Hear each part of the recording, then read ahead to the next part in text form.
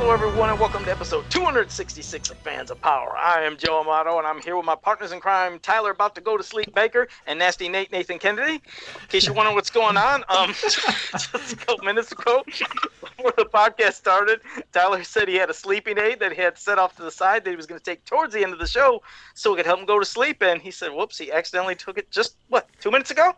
So he might be doing I typically will take it close to bedtime, which is around 9 o'clock for me, during the week. And I just wasn't even thinking. I was like, son of a bitch, man. And so, but hopefully it just means when we're done at the end of the night, I'm like, I'm out. No, there will be no banter afterwards. So heads up. Yeah, I'm out. My bed will be calling my name. In fact, it probably already is right now. Well, we'll see if we can keep. But I always have to take it because once we get to talking, a lot of times I'm pretty wired up. Like sometimes it takes me a while to actually calm down, and my brain's not relaxed. It's thinking about all kinds of stuff, or someone asks a stupid ass question, I'm mad about it, or something like that. Or I'm sure there'll be plenty of good questions. And some good I thought Joe was gonna be heads up here, people. I thought Joe was gonna be thought Joe was gonna be like, there's gonna be plenty of stupid ass questions later on. No. There'll be some good questions. Quickly, let me say hello to everybody in the chat room. We'll get to some random talking here at the beginning for the topic, but we got Tommy, Dingalorian, Fedmon, Jaime Mares. See, got it right that time. Time. Papa Hud 69, everybody's favorite Johnny Cock, Zen Brown, Grimbot, Sportimus. I'm scrolling down. I forgot again, Nathan. I do it every single week. Mr. Indie Film Man. That's different. He said more erotic stories from Joe. I don't know if we ever had Mr. Indie Film Man here before, but we'll see. I never heard the erotic stories from Joe. Yeah, I don't. Well, that one week kind of. The Fighting Viper Andy Yalsey. Yeah, I think that's what he meant. Andy Yalsey, Grimbot, and there. I think I got everybody. If I missed anybody, I apologize. But well, anything new that you guys can think of, or any random talk? First, I wanted to say I know I've seen a lot of stuff recently, and you know what? I don't know how it works on.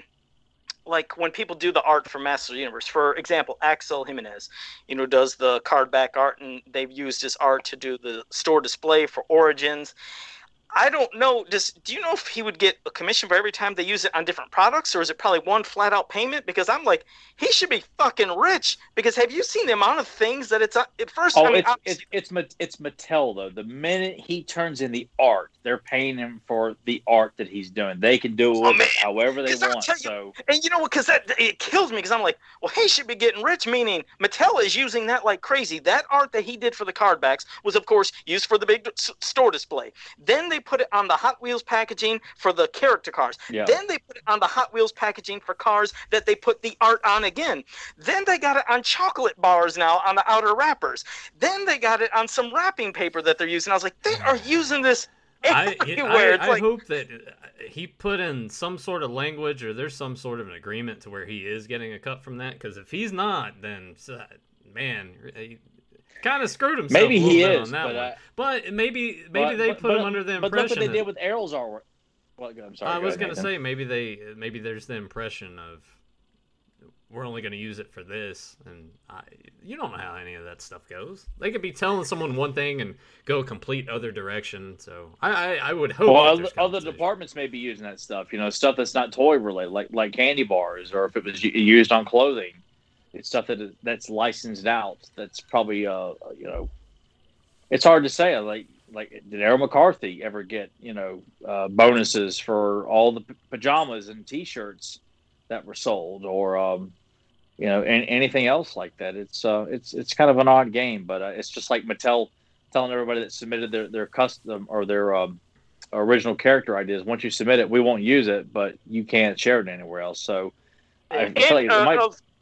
I was going to say, Grimbot almost made it sound like he just said it's typical work for hire. Once they work for hire, they get that, then yeah, Mattel will use it for everything. I mean, I wish I would have saved the picture of the chocolate bars. They're popping up at those FYE stores, which we used to have an FYE around here, don't know more. But yeah, it's on a big one. Then I think they have small ones, but there's a big chocolate bar. I think it's a pound. That's like $12.99 for this giant candy bar. But then the small ones, it has the He-Man wrapping and then the Skeletor wrapping, but it's just bizarre that it's on every single thing. And I was like, man, I mean, Axel probably, of course, is over the moon fucking happy about it, seeing his work on everything. But I was just thinking, Damn, too bad he couldn't have got some kind of bow. I think that's probably what's more satisfying for him is to see he's still working on He-Man. Like, I mean, you could not ask for a more greater dream to just still be working even after Classics is over. That Scott's no longer there. That he still had connections, or they still loved his artwork.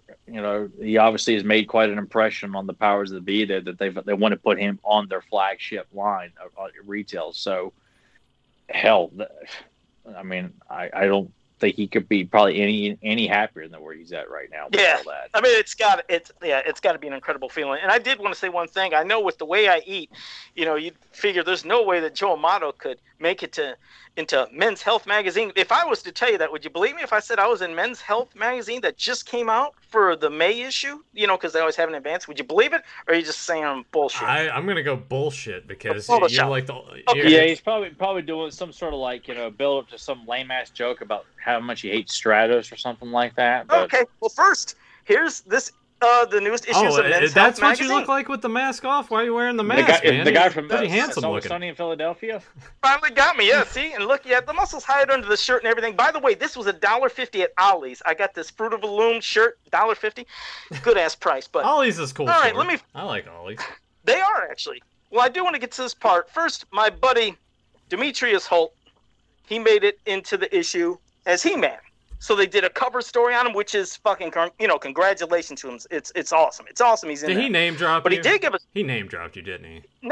He not only name dropped me, but he name dropped the custom I did for him right there of He-Man. So and he mentions by Joe Amato Custom Creations in there. So I thought it was pretty cool, and I wanted to thank him for that. So in one way or another, I made it into Men's Health. How about that? Because you guys know it wasn't for the way I fucking eat. But you made it into Men's Health before I did, son of a bitch. that's actually hilarious. Why the hell hasn't Men's Health reached out to me? I mean, I got this guy who eats out of a fucking dumpster. I'm the closest thing that looks like He-Man on a podcast, and I've got no emails, no phone calls, no, rotten mail, nothing. No, I haven't gotten so much as like a dirty message on a bathroom stall. Nothing, But Dumpster Joe, who eats Health. garbage, he's in there. I know. I thought it was great. I was like, how ironic that the guy who eats like shit somehow, one way or another, made it in there, so to speak. Joe is just going to constantly keep failing upwards in front of my face here. He's going to continue to make contributions to the line in some public way. He's featured in muscle magazines, and what do I get? I get shit. That's hilarious. He's like, I'm thinking it's flip it. This is your flip the table moment. Fuck it, I'm out. Yeah. This podcast is over. I'm going to bed. Joe, I'll talk to you about a new T-shirt design tomorrow. Okay. Speaking of which, how's that going with that Battle Armor Skeletor you're supposed to have? Oh, it's on the way. Is it? Yes, it is, people. God damn, that was trickier. What'd you do? Just put it up there for 2 seconds and then just take it down? Is it not there anymore? I don't know. No, it's still there. Okay, I haven't checked in a few days. I checked a couple days ago. Yeah, I want people because Joe, this is a work of art. This is really something special. It means a lot to me because I own this artwork on a T-shirt.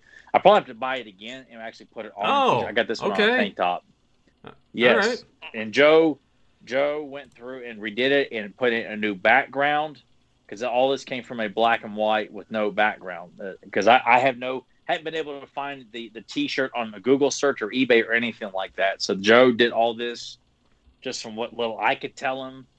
So what you saw or what you see on TeePublic is from the mind of Amato. So people who really like that Battle Armor Skeletor artwork, act now and get your ass and gear and buy that. Well, that. I appreciate it. Thanks for that. Because I even showed Tyler some of the up close differences so he could see how, especially with things with Skeletor's face and he did add some extra touch. Like Skeletor has a more evil tint on his eyes. The sky he put in there, I just threw him a couple of ideas and he liked him and went with it and he nailed it. All right.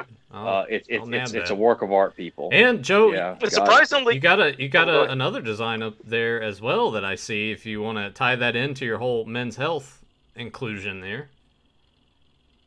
Which one is it? Because I forgot what the hell I had up there. A powerful origin. Does that ring a bell for you? Yeah, that's only limited for 3 days, and that was I did that for Demetrius. So that one will be gone in 2 days. That's something special that I did, basically where I told him, I was like, here you go, you want to get it, you can get it, and then it'll be gone. But so that'll be act up there now. limited. Act now, everybody. Link down below. Click that thing. Go buy these T-shirts. All the stuff that's on there. Yeah, the She-Ra, and I think I already talked about the She-Ra, but that one was difficult as hell to do. I looked at 9 different types of references to do She-Ra, because you never had an Errol McCarthy She-Ra shirt back in the day, and I did her. I still have got to get that. I still don't know which one to get, because they both look so damn good. Well, I mean, and I appreciate it. Thank you. The one that sold the most is the one on the Masters of the Universe logo. That sold more than any shirts I've made so far. I couldn't believe how that took off. So, I mean, I'm happy to see that. Even more than the Triclops He-Man one? Yes, it actually passed it. Wow. It passed that one. So that, shocked me. But I appreciate everybody and, them supporting me. But, yeah, a lot of the ones will just be off and gone. But, yeah, some will stay. The ones that definitely I know, well, I did every single thing that they couldn't say, okay, well, it kind of looks similar to this, but certain ones will be gone, others will stay. But again, I appreciate all the support, and thank you everybody in the chat room. They're all saying some congratulations. Yeah, the more you guys buy this stuff, the more I can talk Joe into like doing Buzz Off, Too Bad, Spike or Web Store, because there's a shitload of these ideas that we could put on, or have Joe or ask Joe kindly to put them on. And so the more you all support it, it just validates that he should be devoting more time to doing this and giving us the apparel that the true fans need to be wearing, should be wearing, and deserve to be wearing. Not that I even went back to 80s tees to see if maybe they had done better with He-Man, and they have got some of the shittiest He-Man T-shirts, but they treat G.I. Joe, Transformers, Turtles, which is great. They give the great ideas. But the He-Man shirts are like they're embarrassing. I'm like, why? But you know what? It just means Joe gets to reap the benefits here. Go buy his shirts. You want Grim Joe to eat Popeyes like a king? Go buy the shirts. That'd be great, because otherwise it's been going all those ramen noodles. But Grim just said this podcast is a glorified commercial for Joe Amato. Well, it's the first time it kind of happened, Grim. We should play it up like those old QVC infomercials where Nathan's like wearing like a really loud sweater. And Joe comes in talking about, if you act now, Jim Mint 10, this T-shirt's only going to be available for the next 2.5 minutes. The countdown. I remember the counter it goes down, and then the sales go up, but the counter's going down. And then we bring in some but if you act now, Joe will give you a tissue that he wiped his luscious lips on as a bonus. Now I like that bonus. I did want to say probably I won't do Stratos, but I want to mention something about Stratos. We actually have an animal fan that watches our podcast. There's somebody that has a pet cat named Kit Kat that watches the show. And I just want Kit Kat to know that, if they ever see Stratos, I'm not going to grab Stratos off there, but if you ever see that thing, and I want this person who is, by the way, Val Staples, show Kit Kat right now Stratos. When you see this fucker, I want you to start hissing anytime you see that shitty character. But Kit Kat watches the show. He actually sent a picture. He's like, look at this. Kit Kat's watching Fans of Power. I got the biggest kick out of that. I was like, I never saw that. Oh, well, I'll get you the picture. But I was like, Tyler, you got your birthday wish from Val Staples. That's all you get. Yeah, I'm just saying, one of those. Like to know that we have reached people all over the world. Now we are reaching the animal kingdom. I'd just like to be kept in the loop, damn it. See? So now we're making expansions here and now. Yeah, so we got everybody. We got kids watching. Yeah, that's right. Nathan is right. I did get my birthday wish. I just didn't get one from Joe. But it was belated, and but I went back and watched that because you were like, Joe, you should seen. You were like in shock. You were frozen. I went back and looked, and I really did. I like sat like this. You did a couple double takes. That was funny as hell. That's what Jaime had said that he contacted me to tell me how much he enjoyed like that segment, and I that's what I really like about our podcast is that as much ball busting as we do, like it's fun to add actually genuine funny flavor to this podcast, that it's not strictly just kind of reading shit we found off the internet or something like that. Because Nathan told me about some shitty podcast where they're trying to talk about Miami Vice and they fail miserably at it. It just makes me think of people who don't have any chemistry. Mm-hmm.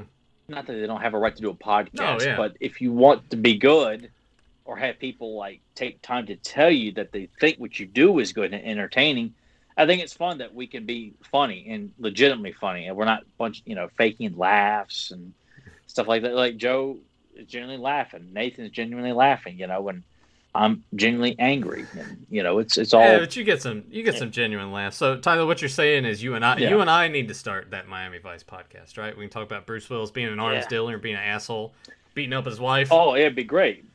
It would be great, but we know nobody listens to podcasts right now. We give us the time of day to go and listen to a Miami Vice podcast. How about an American Gladiators podcast? Has anyone done that? That's got to be a thing. I know people have done like videos about it and stuff, but actually do a podcast about it, probably not. It's hard to draw people in on podcasts about one particular old thing. Like people will just discuss every '80s film under the sun and discuss '80s toy lines and cartoons, but they never go that in depth a lot of times. That's why, I don't. It takes a lot to impress me on stuff like that. Like if you're going to go in depth and have a good voice for it and someone that sounds like you genuinely like this stuff, you're not just being a cynical asshole who's out to make fun of everything, because that's your approach to being on the internet, is to make fun of shit, and you're really bad at it, which is damn near 90% of the people on YouTube. I've lost my train of thought here. Sorry. Well, while you're getting your train of thought, what was the American Gladiator reference for when the show before it started? I seen the American Gladiator up there, and I was like, "What is that reference?" The about? thumbnail that's Turbo. Turbo's like one of the shittiest gladiators on the show. Essentially, what happened was, I'll kind of delve a little deeper. We'll kind of go past a little bit of American Gladiator. So I'm gonna have a little more free time on my hands because my company right now, there's a union deal and like contract negotiations. So right now we're striking. I mean, that's public knowledge. That's out there. Like the news people have covered it. So I'm gonna have a little bit. I don't know how long. We'll see how all that goes. But anyway, I had to go picket for 4 hours from 2 a.m. to 6 a.m. And last night, if you guys have Pluto TV, it's free. It's an app you can put on your Roku. It's on Xbox now. I'm sure it's on like PlayStation consoles. But Pluto TV is just free TV. It's got your channel guide. They have an American Gladiators channel. Now, granted, the commercials probably run what felt like every 7 minutes. I was kind of timing it out, but Tyler and I were texting each other yesterday, watching a couple of episodes of American Gladiators together, and they had this little piece, like, you know how they would, during the show, they'd be like, here's a little bit of a profile on one of the gladiators, and they did Turbo, and he's just like, oh, I'm a douchebag. That's basically what you got from it, and he just... Turbo sucks, man. But it was cool just watching that together with Tyler and just texting each other like, "Oh, that's awesome!" Or one of the. How did you say you download it, or how can you download it? Onto what? It's like free. On a tablet? Yeah, on an iPhone, iPad, tablet, desktop. It's free. Like when Nathan told me about it, I just got home, downloaded it real quick, and next thing you know, we're immediately texting about the exact same episode. Yeah. Like we're seconds. So I didn't need to have a Roku service or whatever. I don't guess Nathan was so. I have it on my phone. Okay. Here. I was sitting there, I use my actual phone because my Roku remote control batteries are dead. I'm like, I don't feel like trying to find batteries for Just it. Go buy some batteries. That doesn't sound like that kid who holds up his hand during class. I don't What's think I got Roku? extra batteries either. What is Roku? It's an adapter stick that you can use your streaming services on your TV. It's like it's like the internet connection. You just plug this little. It's like a little flash drive almost up into the back of your HDTV. Because I use memory cards in my laptop. Do they still sell these or no?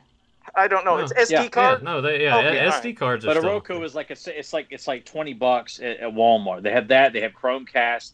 They're just little internet devices you pay for. Plug it in the back, and then it just sets itself up. You don't have to do anything. Really. You really don't have to do much. But as Tyler said, I guess Joe, if you wanted to, you could download Pluto TV on your tablet, and then just scroll through the channels. They have like tabs over here, and you just find the American Gladiator. There's one that's for Price is Right. I was watching some old Price is Right episodes last night too. I was like, this is great.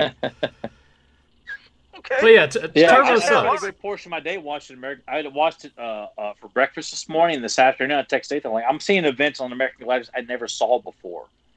Just shows you how many episodes apparently there is of that series. Like it only ran from 89 to 96, I think. But I swear, as a kid, I'm like, there are some events I saw today. I'm like, I never saw them do that. I That's never cool. saw that one. Yeah. So when we And Where are the there were kids at? gladiators Yeah. I never even saw before on the show. Like, there's a guy named Hawk. I never saw him before. who's the was it? It's Tower, right? The guy with the hair that we were Yeah. making fun of last night. They look like twins. Yeah, he looks like just like Turbo, Yeah. just taller. And then I was talking to Emily because like Laser would show up, and I was like, the women fucking love Laser, man. Like Laser was for all the ladies. I personally, Nitro. he was a badass. Nitro was my guy because he was a hothead and he was just like ripping people's heads off all the time. Yeah. Laser and Gemini were my two, and Gemini's then Nitro and Thunder were like the fault. What's that? I was saying that Gemini was great as well. Oh yeah, I loved him on there, and Thunder, who was like a really like big bulky version of He-Man on there. He was an awesome, and a Nitro. And I always liked Ice. She was always my favorite of like the females as a kid. But they had a lot of knockouts on there. Like they all had beautiful bodies on them and stuff like that. I mean, some are more bulked up than others, but I mean they're all beautiful women. Yeah. You know, it's an amazing show. Just sit, you just get lost in Yeah. the show. You find yourself rooting for this guy, and then you root for like the substitute. And you're like, I want that girl. And that's what happened in You one know? of the episodes we were watching. One of the contestants got hurt, and they brought out an alternate, and she just pretty much completely sucked ass. I think she was probably like 120 pounds. The other lady that she went against was just like brick shithouse. She weighed like 180. She was bigger than some of the gladiators. I'm like, this doesn't stand a chance against this other chick. It'd have been so much fun to compete on that show. Yeah. Though. Like God. I love to see Nathan and Joe go on that show and go. Yeah. Two wired Can you Oh, imagine me in God. the Eliminator just like trying to do the hand bike You thing? guys ended up like Steve Urkel on Family Matters. You end up rolling that rolling log and you get hung onto it. And you're like, oh, just I spinning love all that around. episode. I like Yeah, that episode. I looked it up on YouTube because it made me think of that. And I was going to send it to Nathan see if he remembered that episode too. Because I remember that was the first time I actually got to see anything about American Gladiators on TV. I saw commercials for it, but seeing that Wow, episode it's of from Family Matters, huh? I don't. it was through Family I don't- Matters. Yeah. I think if I started to watch it and saw it, it would trigger more memories. But I remember more of Steve Urkel and Grandma Ma in that basketball tournament than I do American. Well, yeah, I Gladiators. remember that too. Yeah, I When they remember go against Eddie and Spider. Yeah, and then the wrestling episode was the Bushwhackers were in that one, right? With the Bushwhackers. Yeah. Yeah. And they were bad guys. Yeah, that was weird. Which I Oh, thought, shit. yeah, I'm like, I didn't quite buy that either. But yeah, it's so much fun to watch. But yeah, me and Nathan were giving Turbo shit because he's just so. He's douchey. Lame. He has no charisma to him. God, Yeah, he's not Nitro. He's not Gemini. He's not just Laser. there. He's just there, and Yeah. he's taking up space, and he's being a douche. I don't like him. Oh shit! Well, that's our kind of first beginning rant. I'm sure we'll have many more, but Tyler, you chose Mistaken Identity as our discussion. So, what made you choose it? And then, bam, we'll just get right into it. Just love Modulok. It's not the greatest episode. We'll kind of get into that, but it treats Modulok great, and it's the only character that bridges that is set up in advance and it bridges from He-Man to She-Ra and follows the storyline that was established in like the mini comics. This idea that he was used to work for Skeletor, and it's really cool because we will see him approach Skeletor. He shows up as a member of the Evil Warriors, and then in She-Ra, he vacates the Evil Warriors and joins the Horde. Like he's the only character you see this transition from both shows. It's pretty fascinating. Yeah.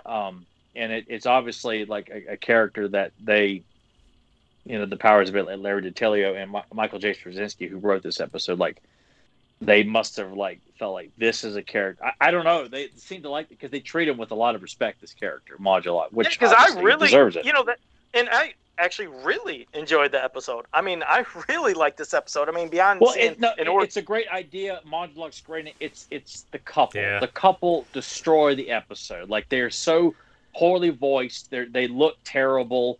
It's like you they know were what was the pulled from worst another. part though? Like I said, because I still love the episode. You're right. The couple's kind of shitty, but I still like the idea of the thought of if somebody could think, hey, maybe she'll like me if I can convince her that I'm He-Man. Like I get it. It's a good idea. It's Yeah. a good idea. Well, hell, you know what? This is what we were going to do. We weren't going to do like a straight up like direct commentary. We'll talk about it. Yeah, and we're just everything. hitting it. Can I mention Yeah. though the Shriekers? What the fuck? That was the worst. Rah, rah. I always hated the sound. I was like, why didn't they use like Well, the see, there's a dragons lot or of some of them cheap. creatures? There's a lot of cheap sounds. Even when I forgot what the name the creature at the end that Modulot brings out. That big grabber thing or whatever. Yeah, the grabber thing. Yes. Yeah. It's just very. That's what I meant. This episode All right, sounded. I'm hit. All right, we're gonna hit play and we'll just rant and rave I about. don't have anything up. I didn't think we were. Okay, well, hurry the hell up. Where the hell? Well, I didn't think we were actually watching it and doing that. I thought we were just going to talk we about still it. ramble. Yeah, okay, well, we don't have to do that then. That's fine. Okay. But yeah, quickly, like you said, this episode for some reason on the creatures had some of the worst, laziest fucking sound effects. And surprisingly, what was up with Cringer having more of an intense tiger growl? It's like, okay, wait, they're trying to give Cringer more of an intense growl, and then they give these gigantic fucking creatures these lazy fucking shitty things that sounded like nobody put no effort into it. I absolutely, as a kid, and when I rewatched it again the other day, I was like, God, I forgot how bad I hated that fucking Shrieker. Because don't you think it would have made more of an impression if it had like one of those dragon screams? You know the one I'm talking about, that intense thing. Well, I think the Shriekers too, like they have like these when they first show up in Creatures of the Tar Swamp, they have a very this kind of prehistoric bird sound effect. Like, it's which sounds like a shrieker. It lives up to the name, Shriekers.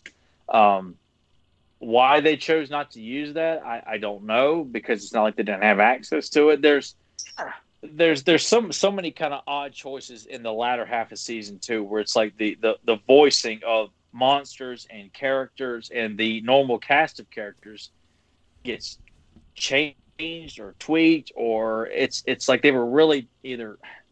And I'd be curious what Grimbot or James has to say about this, because I mean we've talked about it so many times that the season 2 is definitely the weakest, but it starts off really strong and then it just gets where it's been castrated halfway through the season.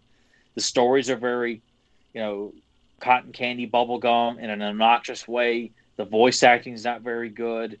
New characters that were on the toy racks at the time are treated poorly, like Spycore, Cyclone, Mossman, Too Bad.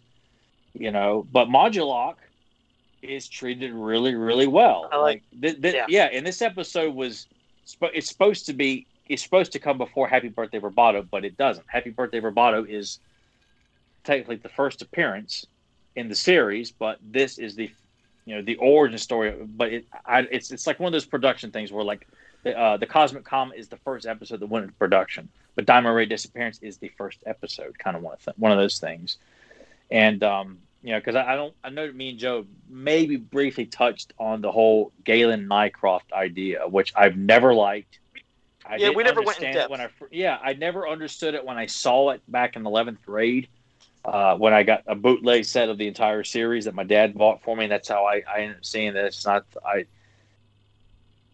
I'm like Galen Nycroft, like it didn't make any sense, but I loved Lou Scheimer's voice as Modulok. The visual looked great. It didn't bother me they didn't have his second head, because at least it's referenced in Happy Birthday Roboto. But I kind of like the idea that Modulok is a scientist who aspires to enhance his intelligence by creating another head to share more, obtain or be just as smart as him. That way he can be twice as evil, twice as intelligent.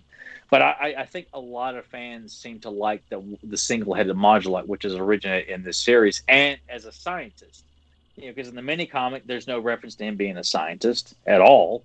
And they also give it to where you take him, and you take him seriously, definitely in the cartoon. I mean, when you see first he's locked up, for the crimes that he's done, but also that, they hope that he doesn't get around some certain things. And when that little creature brings him his one device, it shows not only a scientist, he must dabble in magic, because he did this with his hands to make that, his transformation chamber basically appear. And then he uses that device, charges it, goes in, bam, transformation.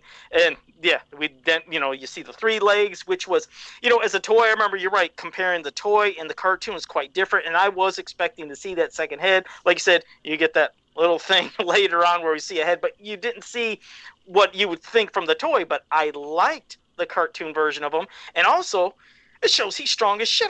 Once he did that transformation, when he grabbed it and just boom, pull out the brick walls, like, wow, this guy's a scientist. He has magic. He has basically looks like super strength. They make it like this is one foe you want to play with. And obviously, if you figure he's got a level of intelligence, but then you see he wants to obviously join Skeletor's ranks, but Skeletor's, you have to prove it. You know, he still doesn't believe in this Modulok, this character, a bumbling scientist, whatever he called him. I forgot how he described him, but yeah, and that's an interesting dynamic too. That it's fun to play up that idea that Skeletor just doesn't go and grab people. Like, obviously, if he sees people have talent, they have to prove.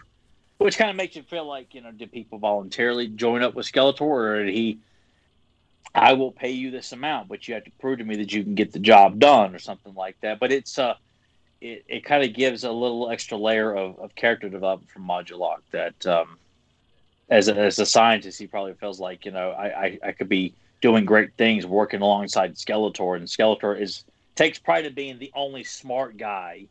At least in his eyes, he respects Cobra Khan, he respects Evil Lyn, Webstor, and various other members of the crew. But it's almost like what he see Modulok is like, I'm not wasting my time with anybody who thinks they're intelligent. I'm the smartest guy. I'm running the show. But obviously, as we see and hear, there's Skeletors everywhere. There's a brief shot with him standing next to Too Bad. Kind of odd though. We would have had the two double-headed villains introduced in 1985 working side by side.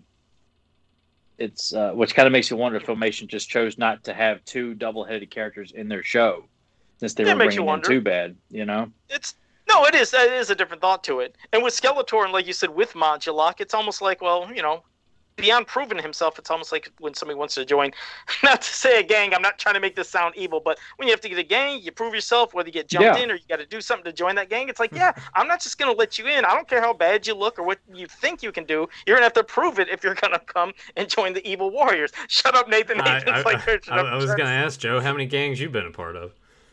Well, you know what I mean. Don't answer that. I don't want any of them to. Don't reveal your secrets on that one. Joe's got ties with both the Bloods and the Cribs. But what I do he's jumping factions like Macho Man in like the late 90s. I mean, he is right now. Then he's with the Wolf. Right now, he is wearing both red and blue. So. Oh crap! There we go. No, yeah. But as for Modulok, like you said, he's trying to prove for Skeletor that eventually joins the Horde, and even for him, it's like he's always trying to prove what he can do there too. I like the thought of it's something I said, and I think Tyler said as well too.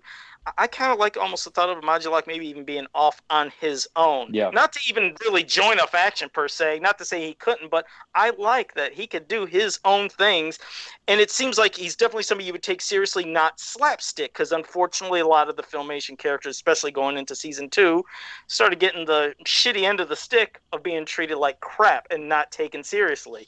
But Modulok's a character. That's why the episode itself, we said the story with the other people, yes, it came, it's kind of not too, amazing. They're obnoxious. The two. Let's just get this out because I want to get Nathan, because Nathan made a point to tell me how much he did not like Darren. Like, yeah, he sucks balls. He's a shitty character. He's poorly voiced. I don't know why they decided to give Lou Scheimer like this.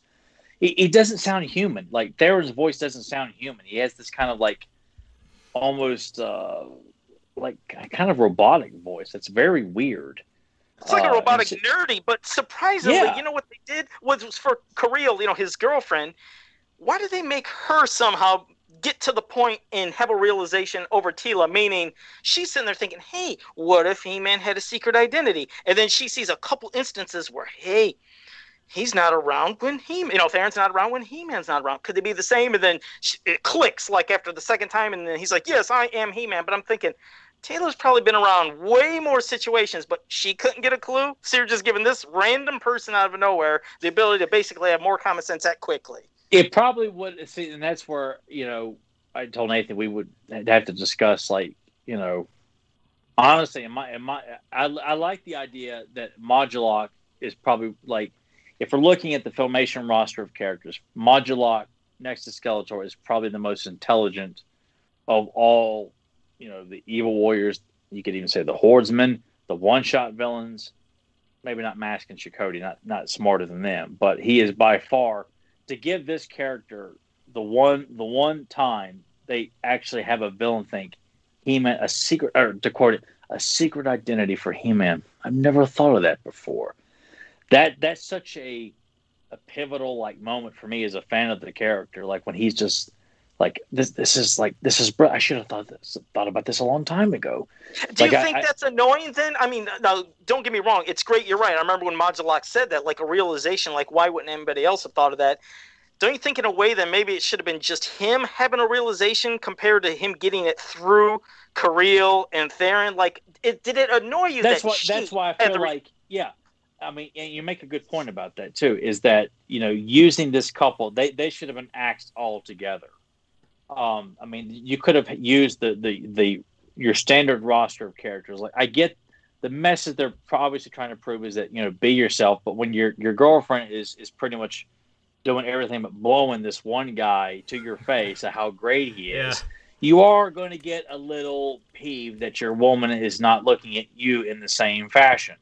So it's understandable, but obviously, Heyman says, muscles, brawn isn't everything. That we get the message trying to convey, but you could have done it with, a couple of other characters. Go ahead, Nathan. I was going to say, do you think that maybe that story could have worked better if you would have had an evil warrior that may have, along the way, cried wolf so many times that somehow this character sort of learns that information all like straight up, that maybe Adam is He-Man and tries to tell them, and they're like, no, and they just completely brush him off? Do you think that could have been another direction to kind of take the story, or is I kind of like it better that, I think it could have been done, but I mean, like strictly focusing on Modulok. Like, you make the reference that he tries to contact Skeletor and Skeletor says no.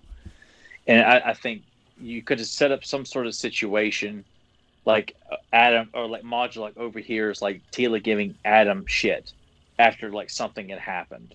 Like maybe Modulok's game plan is he wants to capture He-Man for Skeletor.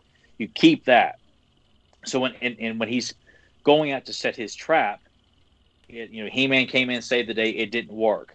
So he's just kind of lingering around and overhears Teela giving Adam shit. It's like, you disappeared the minute He-Man came in to help. Why weren't you here to help He-Man? And Modulok's like, that's when he puts two and two together. Yeah, it's like, wait a second here.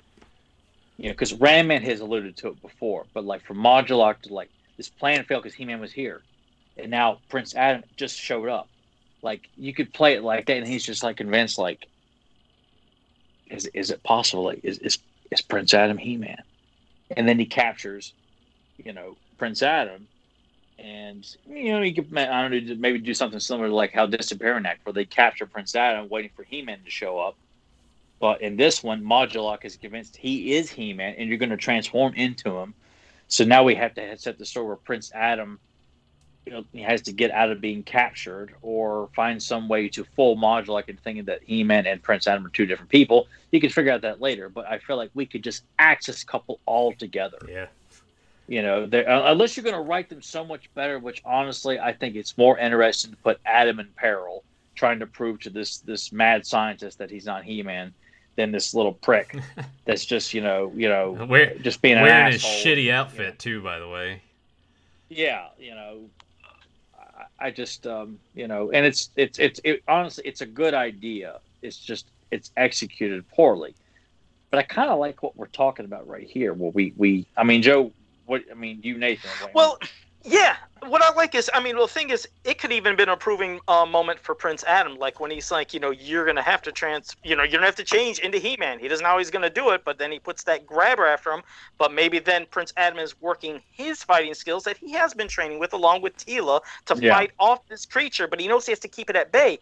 Obviously, you could have even thrown Oracle. However, it could have been Cringer to tell Oracle Teela's somebody, but maybe that could have been time for Oracle to even cast a spell of an illusion of a He-Man to where he thinks, there you go. It's like, I think they could have worked the story so much better by doing things like that than having this couple that it was kind of like you said, it was unnecessary. It brought, a moral. I understand the moral to it.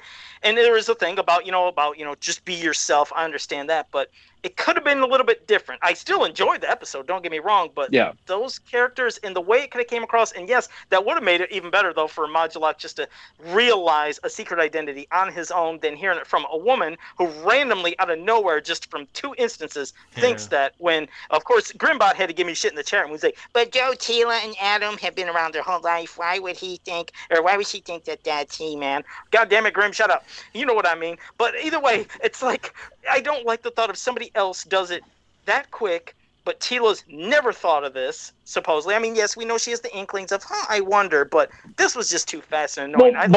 But also, I never want to see a situation where Teela would figure, unless you're going to do a one-off story or you're going to do, the King Adam, aspect where that obviously we believe they're going to have a child together.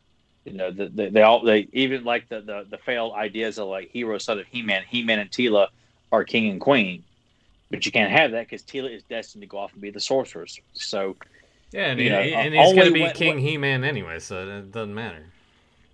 Oh yeah, according to the Book of Night. You have to do it. Hey man, we got to tie the episodes together, man. It's what's the thing with it's like poetry. It's like the shitty, It's like shut your fucking face.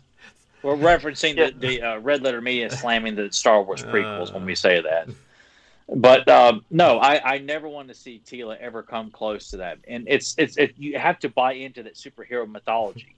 That no one is going to put it together that Prince Adam and He-Man are the same, because that's what you have to believe in. If you're going to sit there and nitpick with your realistic way of thinking, then you have no business trying to watch these shows or read comic books where it's important to buy into the mythology they're telling you. You could pick apart. Yeah, because I wouldn't want to think it. You're right. I wouldn't want her to find out either. I've never wanted her or anybody to. I know you don't. I'm just saying, if you could, I'm fine with setting up that Teela is giving Adam shit and just accusing him that you're never around when He-Man is here to help out with the fight. You always run off, and then Modulok goes back and starts thinking like,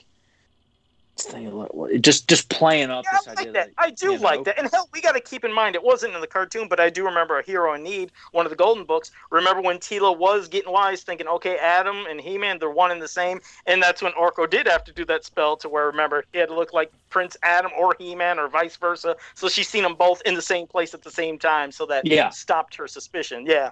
And I think you could do like a throwback to Disappearing Act where you've got like a robot of He-Man and Orko casts a spell that would present him to talk like He-Man, like show up, I'm here to save you, Prince Adam, or just something. I mean, obviously you have to play up a little bit of the, I really would want Modulok to come closer than Skeletor or anybody else, because then you really play off that this guy, if you really wanted to, you could make him, like Joe said, and he's probably the one villain of everybody else that's in Master of the Universe that I could say could never join a faction, and I'd be perfectly fine with it. Modulok could be Look at his this. own We're villain. rewriting live. People, this is what we do all the time when we talk about made up stories. We just were rewriting mistaken identity.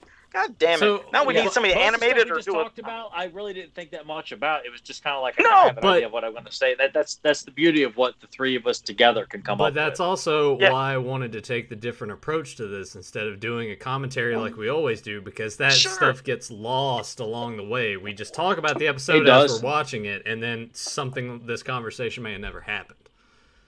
Good job on that, Nathan. No, you're right. If we would have went the other way, this probably wouldn't have happened. So I like that you took that in a different direction. I do have one question here, because we're talking about Adam and He-Man and misdirection and everything. Why is it that at the moral at the end of it that it's Adam but it's He-Man's voice?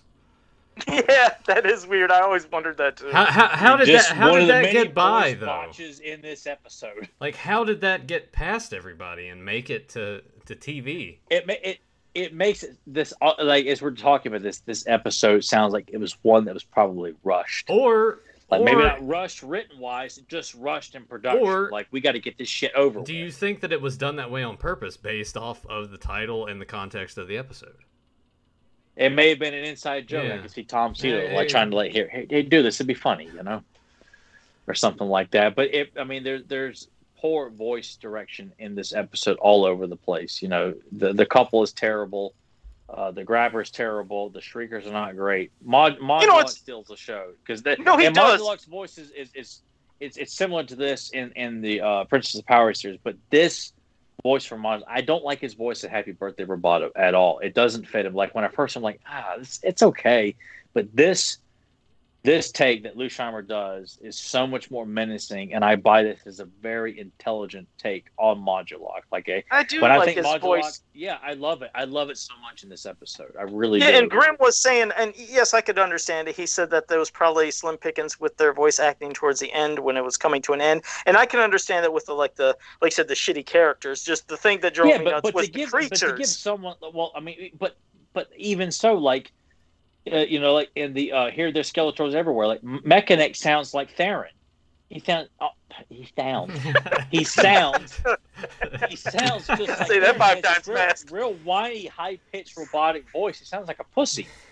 And I'm like, Mechanic should sound exactly how he sounds in Disappearing Dragons, a guy with a robotic voice, because he's got a bionic neck. He shouldn't have a regular voice. And certainly not a high-pitched whiny voice. Which, yeah, some of the voice changes were bizarre, but the creatures in this is what killed it for me, because it's like we were saying, they could have used any of the old voices any of the creature sound effects to put into this. It's like, I don't know, maybe parts of it really were rushed. I mean, I know this was towards the end, like one of the last 7 episodes, I think, when it was coming to an end, but I don't know, some parts possibly could have been rushed for whatever reason. I'll never know, because it was a fantastic, like I said, episode with, yes, some shitty elements. I kind of honestly, sorry, Joe, didn't mean to cut you off. Let me put that in quotation. No, you didn't cut me off. Honestly, Modulok stuff aside, I didn't really this episode for me, out of 10, I would probably give a 6. I think Modulok is the only thing that keeps the episode from being a complete and total disaster. I liked Ami okay. Yeah. I thought Ami was fine. Oh yeah, and I like that because it's the Gronk character from Orko's Missing Man. I like that character design. It's cute. It's fun. I like to have a pet one myself, and just bringing it back and calling it something else, or giving him a name. Like I would still say he's a Gronk, but they actually give him a name in this. But I like that a lot too. But yeah, it's really, when you focus so much on this couple that's not very likable, it takes so much away from this brilliant idea. And I'm sure that's not what Michael J. had intended when he wrote this episode. But it just shows you that the production on this one it's not as bad as like episodes like The Toy Maker and The Cold Zone and Beauty and the Beast. Some of those really tail end of the series, like, of course, Greatest Show on Eternity and shit like that. But at least the villain is, we all agree, Modulok is the scene stealer in this episode. He's very well written. He's very well directed, very well voice acted. It just leaves so much potential that we could have seen more standoff episodes with just him as the villain before he even joined up with the Evil Warriors. And to actually see episodes where he is in Snake Mountain. We only get that in Gateway to Trouble.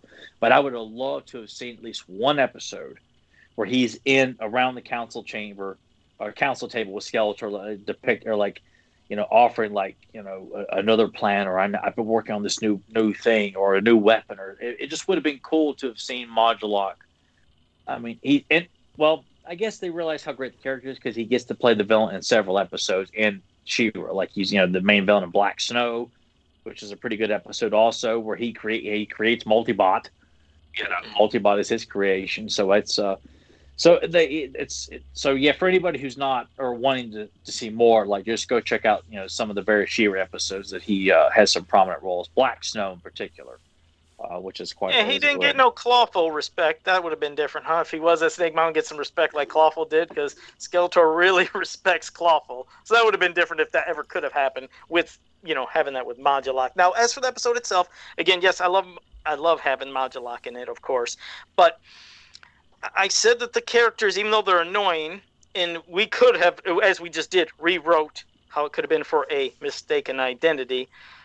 I remember as a kid, though, I still kind of the thought of, hey, it'd be cool if somebody thought I was this. So I got it. As a kid, I got the whole thing of like how he would want that kind of respect, because she was really shitting on him, and then he's trying to impress her, and at the end, then she's like, oh no, I like you for who you are, or whatever the fuck she said. I'm like, but you were shitting on him at the beginning. That's just women playing games, man. That's like middle school bullshit right there.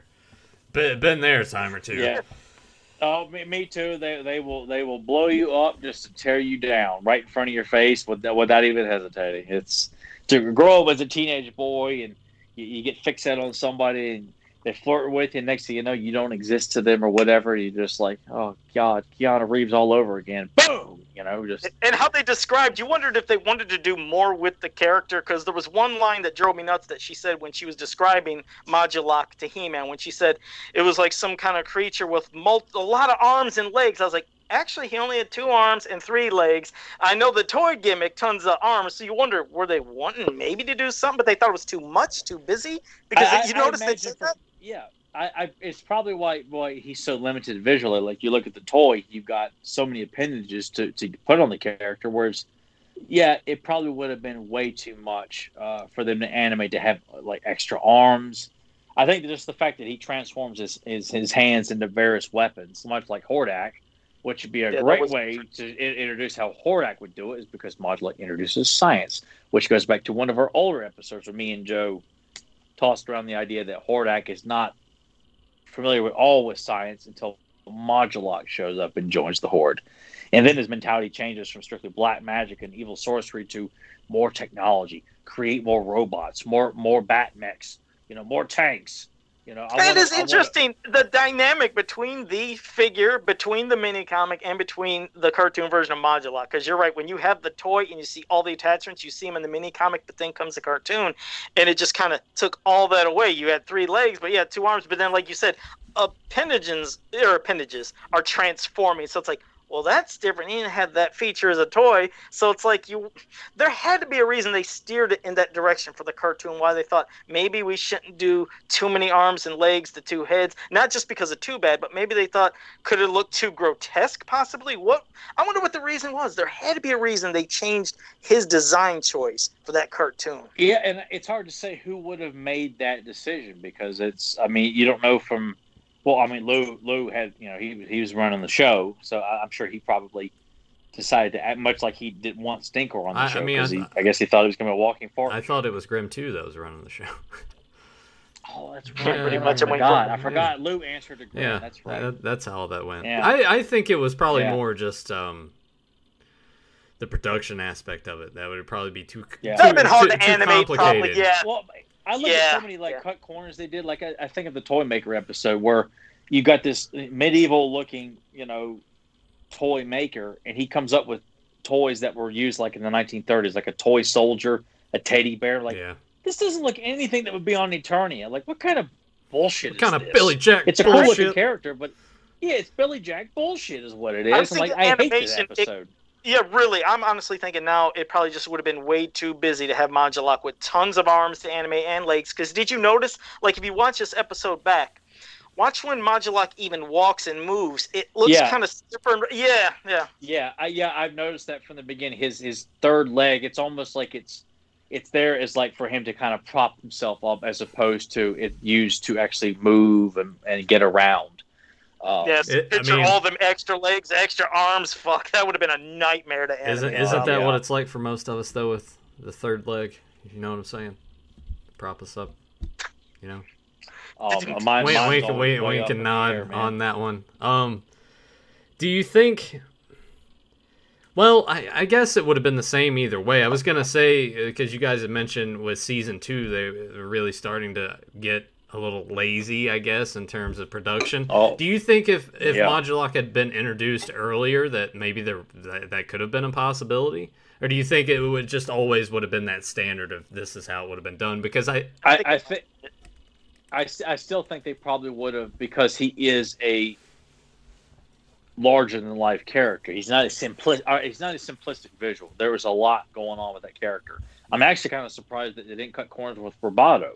They put in like the Gears movie when he walks and all that stuff. And well, I'll ask this then: do you think that it's a total missed opportunity that they didn't? Because if you're tying that into the toy line, if they would have done so much to really show the kid, hey, look at all you can do with this figure, do you think that was a huge blown opportunity, or do you think that it works better in the context of the universe itself? Well, it wouldn't matter if it was a missed opportunity, because Lou and Filmation had rights over what they wanted to put in the show. They could put Too Bad in it, but if they want to take one of his heads off, they could do it. Which is why they opted to have Modulok, even though at least they went as far to reference the second head. And it would have been cool to see him. We may never see it, but his ultimate goal is to increase his intelligence and create a second head to join with his body. But he's always working on it, has never perfected it. Like just constantly referencing that, hey kids, you can make that happen with your imagination and stuff like that. But in the show, you're constantly referencing his ultimate goal of like how Skeletor wants Grayskull, Modulok wants, I want double the intelligence. I want Man-at-Arms' brain and my extra head. No, better yet, I want 2 of my own brains because that's twice as better than Man-at-Arms. Or just something like that. That sounds like a constantly the kids teased about a new project for Graham and James to work on. Just to finish fleshing out that story. Let Joe voice Modulok, and we'll go from there. And animate that son of a bitch, and we'll pay you for it. But fuck, you got to think of other characters. Like, okay, let's think of Multibot too. Another character so vastly different from his toy mini comic and then cartoon. And what's he end up doing? He does the transformation gimmick. It's interesting. Yeah. I don't know why. I don't know if it was. I'm not going to tie it to Transformers, but looked like they were really like showing a lot of transforming shit. Modulok seemed like it was probably, and instead of showing all these extra arms and stuff, it was probably easier for them to just animate quick little. And not only that, time saving. Maybe not only about showing the different stuff to animate quick, but maybe they thought it was visually cooler than just showing them all the time with 4 legs and 4 arms constantly. Maybe they thought, let's just spice it up and having them doing something different all the time. Because they are really that different. Yeah, it's and I like Multibot's look in the cartoon, even though it's different from the toy, it's different from the mini comic, but I like. Well, because that was one of the actual concepts of the character too. It wasn't something that was, you look at it's in the Power and Honor Foundation. Yeah, he's like the early art, right? Oh yeah. And it looks. I wouldn't know. Joe still never mailed me a copy. Yeah, so. Well, and I keep forgetting. Anybody else because Joe's still sitting on a whole stage. He's probably like using it for like cup holders. He walks into his local supermarket and just walks up to some random lady who's like, I found this in the toilet. Is this yours? Or he uses it as a gangbuster. When he decides to leave one gang, he just threatens to hit him over the head with this big ass book. Yeah, it's like Cornette with the tennis racket. He's got the Power and Honor. Yeah, as Joe's signature weapon is a Power and Honor Foundation book. Well, I'm hoping Men's Health doesn't sell out at the one store I've been going to because I'm waiting for that one girl to be there. She's there maybe every other couple days. Oh my god! You're gonna be like, hey, that's me, right? And she's gonna be like, what? The black guy with the afro? And you're like, what? No. Oh, the figure! I made this. No, that's what Joe says. What, are you telling me that I'm not black? You're telling me, you're like, aren't you woke, bitch? But I am gonna try to impress the people. It's cheap, but hell, it works. It's. I'm picturing it's probably like some girl who's got like big blonde hair with like big bubble gum that bursts, and she's like, and she's like chewing gum, sound like the girl from It, twirling her hair. Oh God, I was thinking that. She's not. What's that? I was thinking of that girl from It, the new It that was chewing the gum that was being like a dick to the cast. Yeah. Something like that where she's at the counter, Joe's trying to impress her at Kroger, and she's not impressed at all. And then she like takes a marker and writes on his mask, "Loser." Yeah. Loser, asshole. It's like, did you write your number up there? Yeah. Call me tonight. Okay, baby. I'll call you tonight. I'll give you an autograph on a copy of Men's Health too, and then he's just autographing everybody else's stuff. You know what? The grocery bags. I'm actually. I'll go out tomorrow and see if I can find that issue, and I'll pick it up, and I'll tear that piece out, and I'll put it in a frame and hang it on the wall. I actually go when you go back when you start going back to your strikes. Like, hey, everybody, I know this guy. That's in this article. That's not really about him. It's not about him. It's just a quick little reference with his name. But I know him. I bought him a wallet once. Joe, actually, that's what you should do. You should scan copies of that and sign it, and then hand them out to people who don't ask. Yes, you could be like Johnny Cage in Mortal Kombat. To my biggest fan. Oh, that'd be great. Hang outside your local Kroger, handing them out to people. Yeah, those people that grab them, throw them off. Yeah, thanks. Crumble it up, throw it right in the trash. Wipe their ass with it, and then bring it back to you. Well, there you go. Here, has some of that COVID. Son of a bitch. Oh, God. I had to run with my moment. Don't worry, Tyler. You're going to pop up in Men's Health one of these times. Trust me. You'll get there. Nah. I got to have my moment somehow. No, he won't.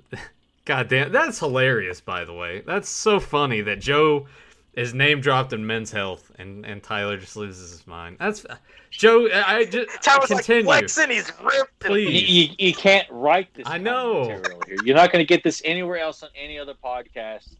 You know, I live to be insulted by Joe's accomplishments. There you go. No. Hey, JSP, you're wondering what's going on? I'll show you what's going on. Oh, you got to plug it again. See, In JSP, case you missed it, this is like a shitty episode of Monday Night Raw where we're doing recaps like every 20 minutes. In case you just joined us. By the way, get this new T-shirt. Yeah. This is Men's Health, JSP, the new issue. And look at that, featuring a custom from Joe Amato Custom Creations. Even name drops me, but it's actually about Demetrius Holt, who does the amazing cosplay of He-Man. But either way, I got name dropped in there and picture dropped, and that's how I was like, okay, no questions, everybody. Fuck a powerful day, and I'm out of here. Joe Amato has left the building. That's it. All right. I would, and I'm not going to, have that mic drop. I can't drop that magazine. So that'd be a disrespect to me and the goodness that's in that issue. You might break that magazine. Are we about? I'll ask this. Are we about to move on to questions? Because if we are, I would like to get the rating out of 10, and I would kind of like to go get my book and find the Reverend's review of the episode. I feel like we got to do that. I think the Reverend likes it. I think so. I give it an 8. Like I said, things could have been changed. The parts, like I said, even though the people I hate, there's still the thing and the thought behind it. It's something that I connected to as a kid. I probably would have liked it even more as a kid. Just as an adult, some things have changed. Definitely, we rewrote it, but I still like it. I give it an 8. I enjoy the episode. I like a lot solely on Modulok's portrayal and the hint of him joining the Evil Warriors. Other than that, I like to fast forward through a lot of it when I watch it. I would just skip to all the Modulok parts and just watch all that. I'll sit through anything that he's in. I will sit and watch. I like his little bat gnome, which I had Kevin put that in my illustration over here that he did for me. But I probably will give it. Because Modulok is so good, and I probably would give it a 6.5. Oh, so you got the 0.5 over me, but it's good that we're on that same page. Because I cannot give it a ranking like a 7 because the whole episode. Well, but it's a good idea though. It's a genuinely good idea. Yeah, it's just not executed that poorly. But I will give it a 6.5. Yeah. So I think we're under the general. Watch the Modulok parts, kind of skip the rest. Yeah. Fast forward the Shriekers and Grabber. One other thing, I'm telling you, I'm still absolutely convinced that the people that animated and worked on this cartoon are fans of Friday the 13th, because you can't tell me that Mangor the Horrible, when they showed him in that prison cell, he looked like Jason from Part 3 Unmasked. I swear to God he does, even though he has an eye patch. But remember that eye. The writer from Part 4 did write Evil Seed. I mean, I'm fucking convinced. Yeah. Yep, you're right, and he did. So, there you go. I'm convinced somebody said, fuck that. Let's draw Jason in here. In that one eye that was all bloody and shit at the end. Remember when he's looking through the fucking window when Chris is having her dream and he breaks through and runs. That scene still creeps me out to this day when he's It does. Yeah, it's and they made the sound. That hissing noise, when he's kind of pecking at the window with his fingertips. I feel like that. It was so. And then he bursts out the door and it's like, it's a pig man. I feel like that's Joe outside of Popeyes before they open. I'm at the glass. I'm gonna. And he breaks the damn door down. The girl behind the counter screams. It's freaking great. And like the last victim Joe had in the oven comes up from out of the toilet or in the bathroom and grabs a hold of her and pulls her down. A bitch running to that goddamn chick and breaking down the door. And then Shelly walks in, looking at everyone, and goes, "Bitch." Oh shit! All right, I used to wonder, like, is he saying "bitch" and is he saying it to her or what? It was such a weird, random scene in Part 2 when he says that. God, I used to watch Part 3 so much when I was in high school. Like around the time that me and Nathan became buddies, when I was really like knee deep in watching the Friday films. Like I loved watching Part 3 so much. I thought the girls in it were all three of the girls were so hot in it. I thought it was creepy. The one in particular, I can't remember her name, but the one that gets the harpoon gun in the face, she's the one that I like the most. Oh, taking the shower, yeah. They had some. The one taking the shower was always my favorite. But all three, I'd have bet it down with one right after the other, man. I mean, they were just all beautiful girls. Yeah, Vera got it in the eye. Chris survived, and then Vera that was hot really girl hot, taken- though. Coming up next Yeah, week Is she on rubber? Fans of Power, top 10 hot girls from Who Friday the would like 13th bone on Friday franchise. the 13th. I was running the gun. I was getting ahead of Nathan when he was talking about taking a spear. I was already thinking of the girl when she got it through her throat when she was laying in the hammock. But then you said reading Fangoria magazine. Yeah. yeah, reading Fangoria magazine, exactly. And I can't remember if there was an issue with something from Tom Savini in that. I think it was a Godzilla article. I thought that she was reading. It was, but I thought there was a feature. It was a Godzilla, but I still thought there was something about Tom Savini in that, and there was a reason they put that in there. I might be wrong. I think it was like a warning that Tom Savini is a prick. They were Yeah, also yeah. going to have a flashback. Tom Savini, So- huge Listen. asshole.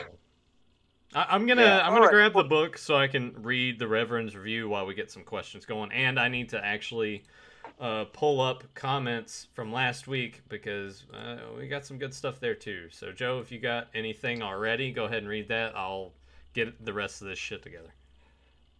Okay, well, JSP had a question. I wasn't sure. He said, "Hey guys, did any of you know that Mark Scott Zekri has a YouTube?" Yeah, he wrote Reign of the Monster. Oh, really? Okay. See, I didn't fucking know that. No, I didn't know he had a YouTube channel. And I like Reign of the Monster. I'm a big fan of Mulcrum. I love Mulcrum. And as Fedmon said, who's that? So, yeah, I didn't know about half the people that wrote the shit and all that, so I'm an idiot. Brad Collins had a question. Said, "Hey, guys, a creature that gets little love is Mantisaur. Do you guys have your own Yep, you have your own backstory origin of the character. You know what's funny is I remember when I made a Mantisaur for Classics, I sculpted a Mantisaur head, put him on one of the Giants' body, and I wrote a bio and an origin. But, well, the thing is, a lot of people forget about his swarms of, like, insects that he could shoot out to attack with, because not many people focused on that. But if you remember the box art on the back, they specifically show that.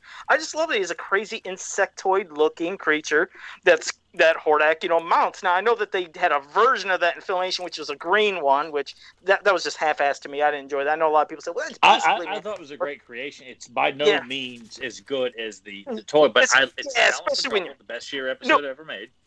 Yeah, it's just when I'm comparing to, I'm expecting this guy, the Mantisaur from the toy. It's like, so I just didn't give a fuck. But I never really thought of an origin. I just think it's one creepy ass fucking mount for Hordak. Everybody deserves a mount. Yeah, much like how Stridor. I don't need to really see an I mean, if you want, obviously Mantisaur is a creation. He's a robotic praying mantis, so I could see it being something that Modulok even comes up with. Like Hordak's like I need something that like he becomes fascinated with, like the praying mantis and what it can do, and Modulok's like, what is experiments like? Yeah, because there's always experiments, so there could have been an experiment to do it. But love the question, Brad. Appreciate that one. And Fedmon had one that, oh god, this would get me going. Said, question and answer. What was your go-to TV show, VHS tape, or activity when you were sick from school as a kid? That's easy. Well, I had a bunch of that stuff. That is easy. I think for most kids, at least here in the States, a vast majority, I think Price is Right is up there. That's one of the things you had to watch when you were homesick. Of course, I'm playing Nintendo. Whatever, going through a vast array of the games that I would have. I would go through those. As far as VHS tapes... honestly, probably a Turtles movie and Batman '89, because those were the things. Either that or the Turtle episodes that I had, whether it was the Burger King tapes or a couple of the other ones I was able to have as a kid, like the Pizza Monsters. Those were the go-to, of course, but it varies on the era of time back then, because if I'm a little bit younger, we only had one TV in the house that had cable. So that would be Price is Right, but then my mom would be like, well, I got to watch Days of Our Lives. And I'm like, shit, all right, well, I'm kind of sick on the couch. Remember the guy with the patches on there. Oh, yeah. So you get stuck watching that. But that was my go-to stuff for a while. And then Tyler, what's yours? Those are good go-tos. Yeah. Definitely good go-tos. I mean, a lot of times when I was sick, though, I would just watch, or, of course, watch Price is Right, even if you weren't sick. Yeah. But a lot of times I would find myself watching TBS and hoping to God they would play back-to-back movies that I liked. I do remember doing that a lot. Sometimes, would put in tapes, but a lot of times when I'm sick, I'm wanting to watch something I don't own. And TBS back then was playing action movies out the ass in the afternoons. On weekdays they would play. They played He-Man before. They played Legend. They played the Superman films. They'd play a Beastmaster. Roadhouse. I mean, just a lot of stuff. Roadhouse. I mean, and something that I could lay down and not have to move, and just keep it on this one channel. Sit through all the shitty commercial breaks and just keep watching whatever movie that it was that's just what I remember doing a lot. A lot of times I don't remember playing video games when I was real sick because I felt like shit.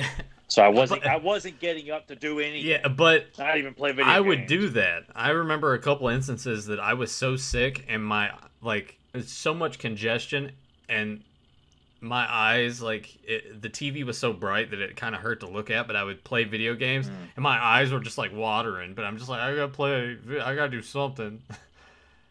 I don't know. I would get kind of stubborn when I was sick because I'm like, well, I feel like shit, but I'm not at school, so I need to make the most of this time that I can, feel good or not. Well, mine, it's another cheap promotion for me. I told you, I think I missed one day of school. That was it. One day of school. And the day I missed school, I had the Pepsi. Like my day of missing school is because I was just puking like crazy. I have no clue. It wasn't one of those weak things where you get the flu or tired. So went downstairs.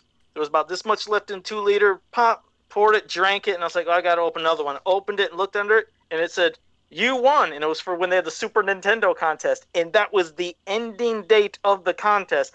I'm freaking out like crazy. So I called my mom and I said, Mom, there's a code. And I'm rambling. She's like, slow down, Joe. Because I was talking even faster than ever. And I said, it says I won. It says I won. And she was like, give me this number. I'll call them because a kid couldn't call. I had to be an adult. She called, and then she called me back about 10 minutes later. She said, yep, you won. They said they're going to deliver Super Nintendo in 2 days. And oh shit, I was freaking out. I mean, that was the best moment ever. It's like I was sick. Finally, if I wasn't sick that day, I don't know if I would have, like I said, if that would have happened. Because the thing is, we portioned our pop, so that little bit that was left of pop for me, if I would have went to school and came home and poured it, that would have been my pop for the day. And the next day, I would have opened the new 2-liter, and that would have been the day past the contest. I would not have won. So, fuck, talk about luck. And on that day, I was playing video games. So that was I have a question for you because that came packed with Super Mario World. What was the other game? The first game that you owned other than that, or the first game that you went to rent after that? Because the first game I bought was Super WrestleMania, and do I regret? Yeah, that game sucks, man. I didn't even. I didn't even have a Super Nintendo. I just wanted. Anytime I seen wrestling, I gotta get it. I mean, I've loved fucking Royal Rumble and all that and Raw. But here's the thing about that game, and I regretted doing it. I was so used to my Sega Genesis games coming in nice clamshells and not worrying about the cardboard boxes crushing like a Nintendo. Oh, I hated what I did. I had extra, and Tyler, you both know. Remember the big black VHS cases, the just blank ones that they'd have movies in? I had Showtime these from the video store. I cut the Super Nintendo box and slid it in there to have a slip case, and then regretted that I did it because I was like, oh, I should have just kept the fucking box. But that's okay.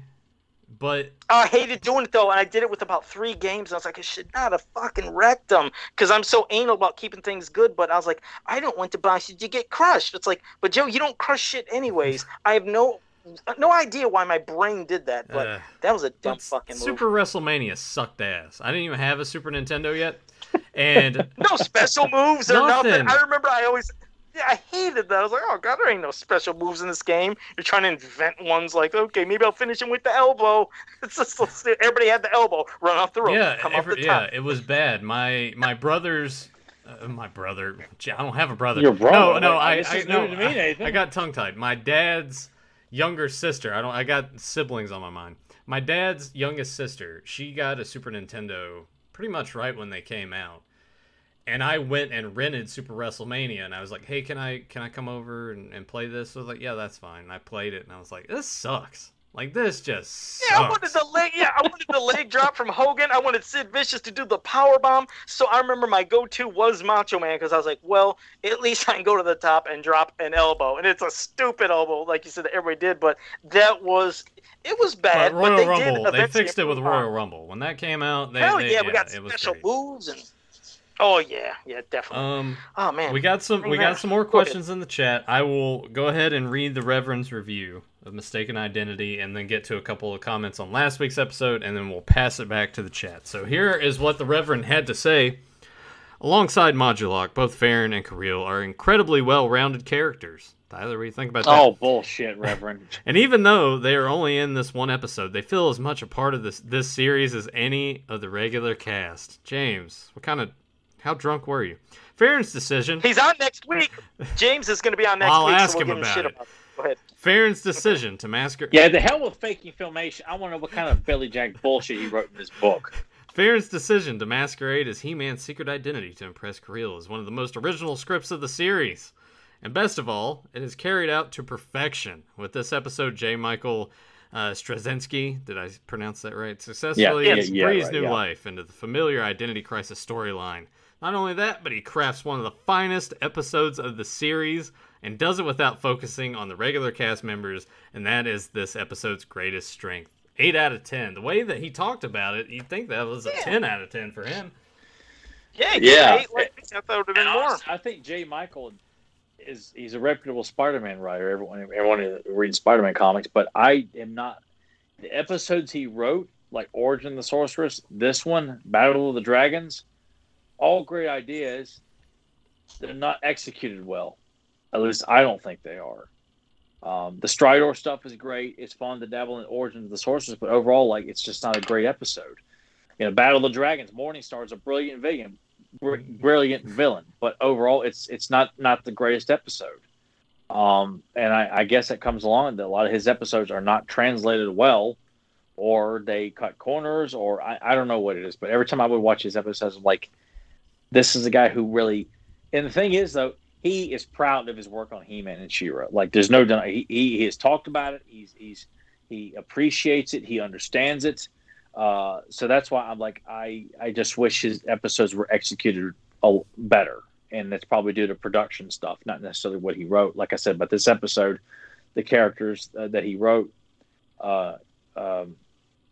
probably didn't sound and look what he had in mind. But he treated Modulok with the utmost respect. Like, God, he wrote that. And I think Natalia wrote "Happy Birthday, Roboto," and I just hate Roboto's voice in that episode. It comes down. I'm so picky about the voices of these characters. They should not sound anything weak or lame or pussified. And I swear, like, God, some of these guys just were given the worst treatment, as we've said time and time again. Can't wait to have James on next week. This is going to be fun. He's going to have to defend himself on this one here. We're going to have to throw him into the pit and make him fight his way out. We have a comment from Brian Davis on last week's episode. Thank you all so much for reading and answering my very lengthy question comment on the episode. I can't blame you for not wanting to include Keldor with the Preternia storyline, especially if Keldor and Skeletor have to be the same character. I love anything to do with the Three Towers, and I've always felt like those stories are all connected somehow. So listening to the past Fans of Power episodes has allowed me to hear the other viewpoints on the mini-comics they appear in and character discussions that had stories involving the Towers. I thought episode 116, dude's like really going back here and doing his research.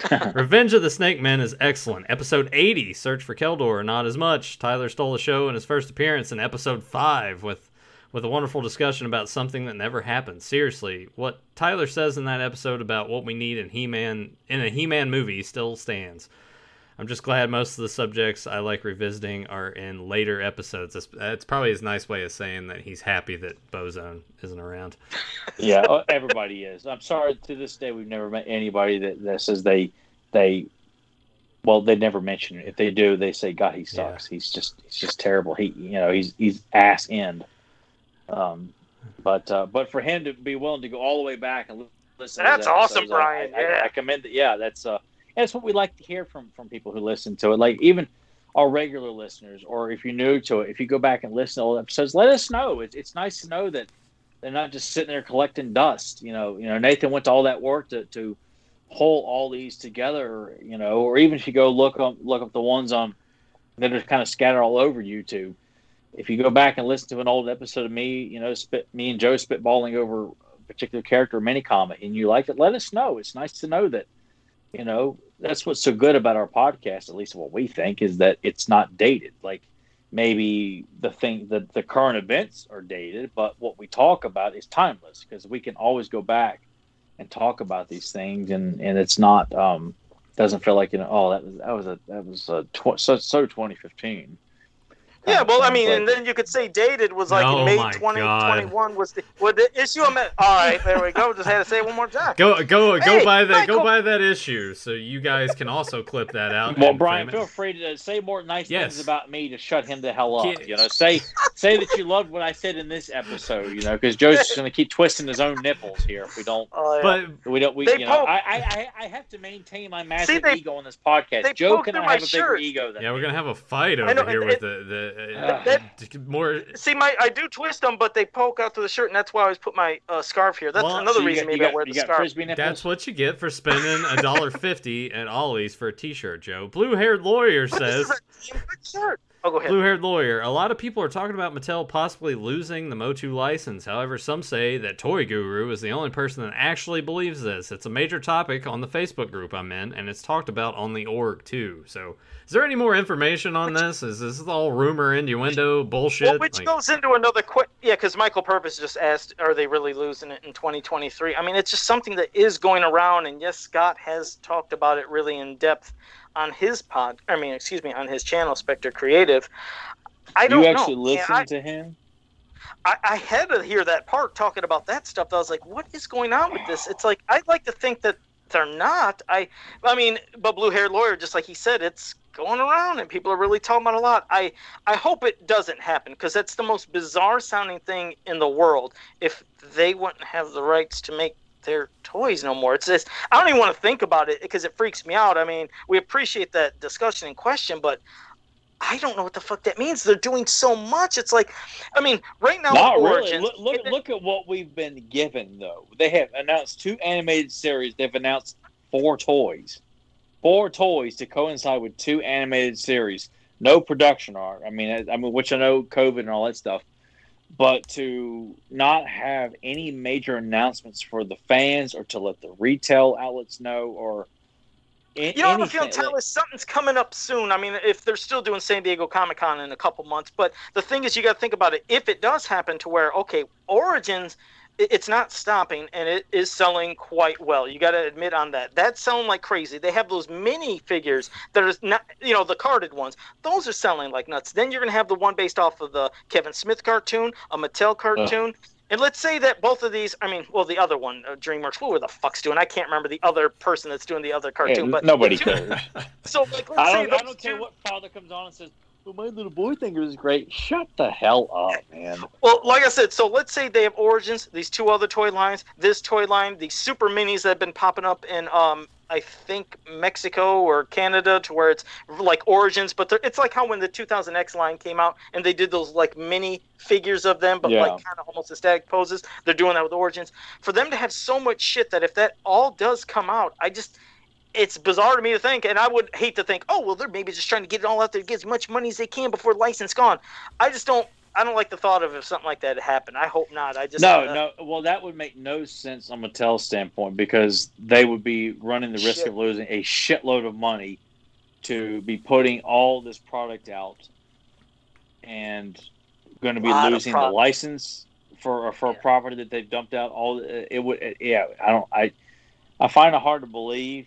I'm sure there's probably some technical issues, you know, or law jargon that they want to throw around. I don't know. And honestly, at this point, it's not too many people out there are going to actually take this property seriously because there's nobody in a seat of power that's championing this property to be taken seriously. You know, I know Origins is selling well. At least the secondary characters are. He-Man, Skeletor still collecting dust. I was about to say, what it's all about right now. Like, where are the other figures around here? Yeah, they're still not showing up, and you know, I'm certain other people are still dealing with the same thing. But, you know, I just. Fuck. I have no idea where I'm going with that. That's all right, no, man. we'll blame it on the sleeping aid that you took. It's kicking in. I'm staying till the very end here, but I'm like, yeah, it's. All right, we'll hit some more questions before you. No. I always enjoy. Don't cut out anybody's questions unless they're absolute shit. No. More questions, the better. Well, one more thing before Joe. One more thing before Joe goes to the chat. We got a comment from Rob McCollum last week saying thanks for the support. Oh yeah. Link is down below. Go ahead and click on that Faking Filmation Kickstarter. Contribute if you can.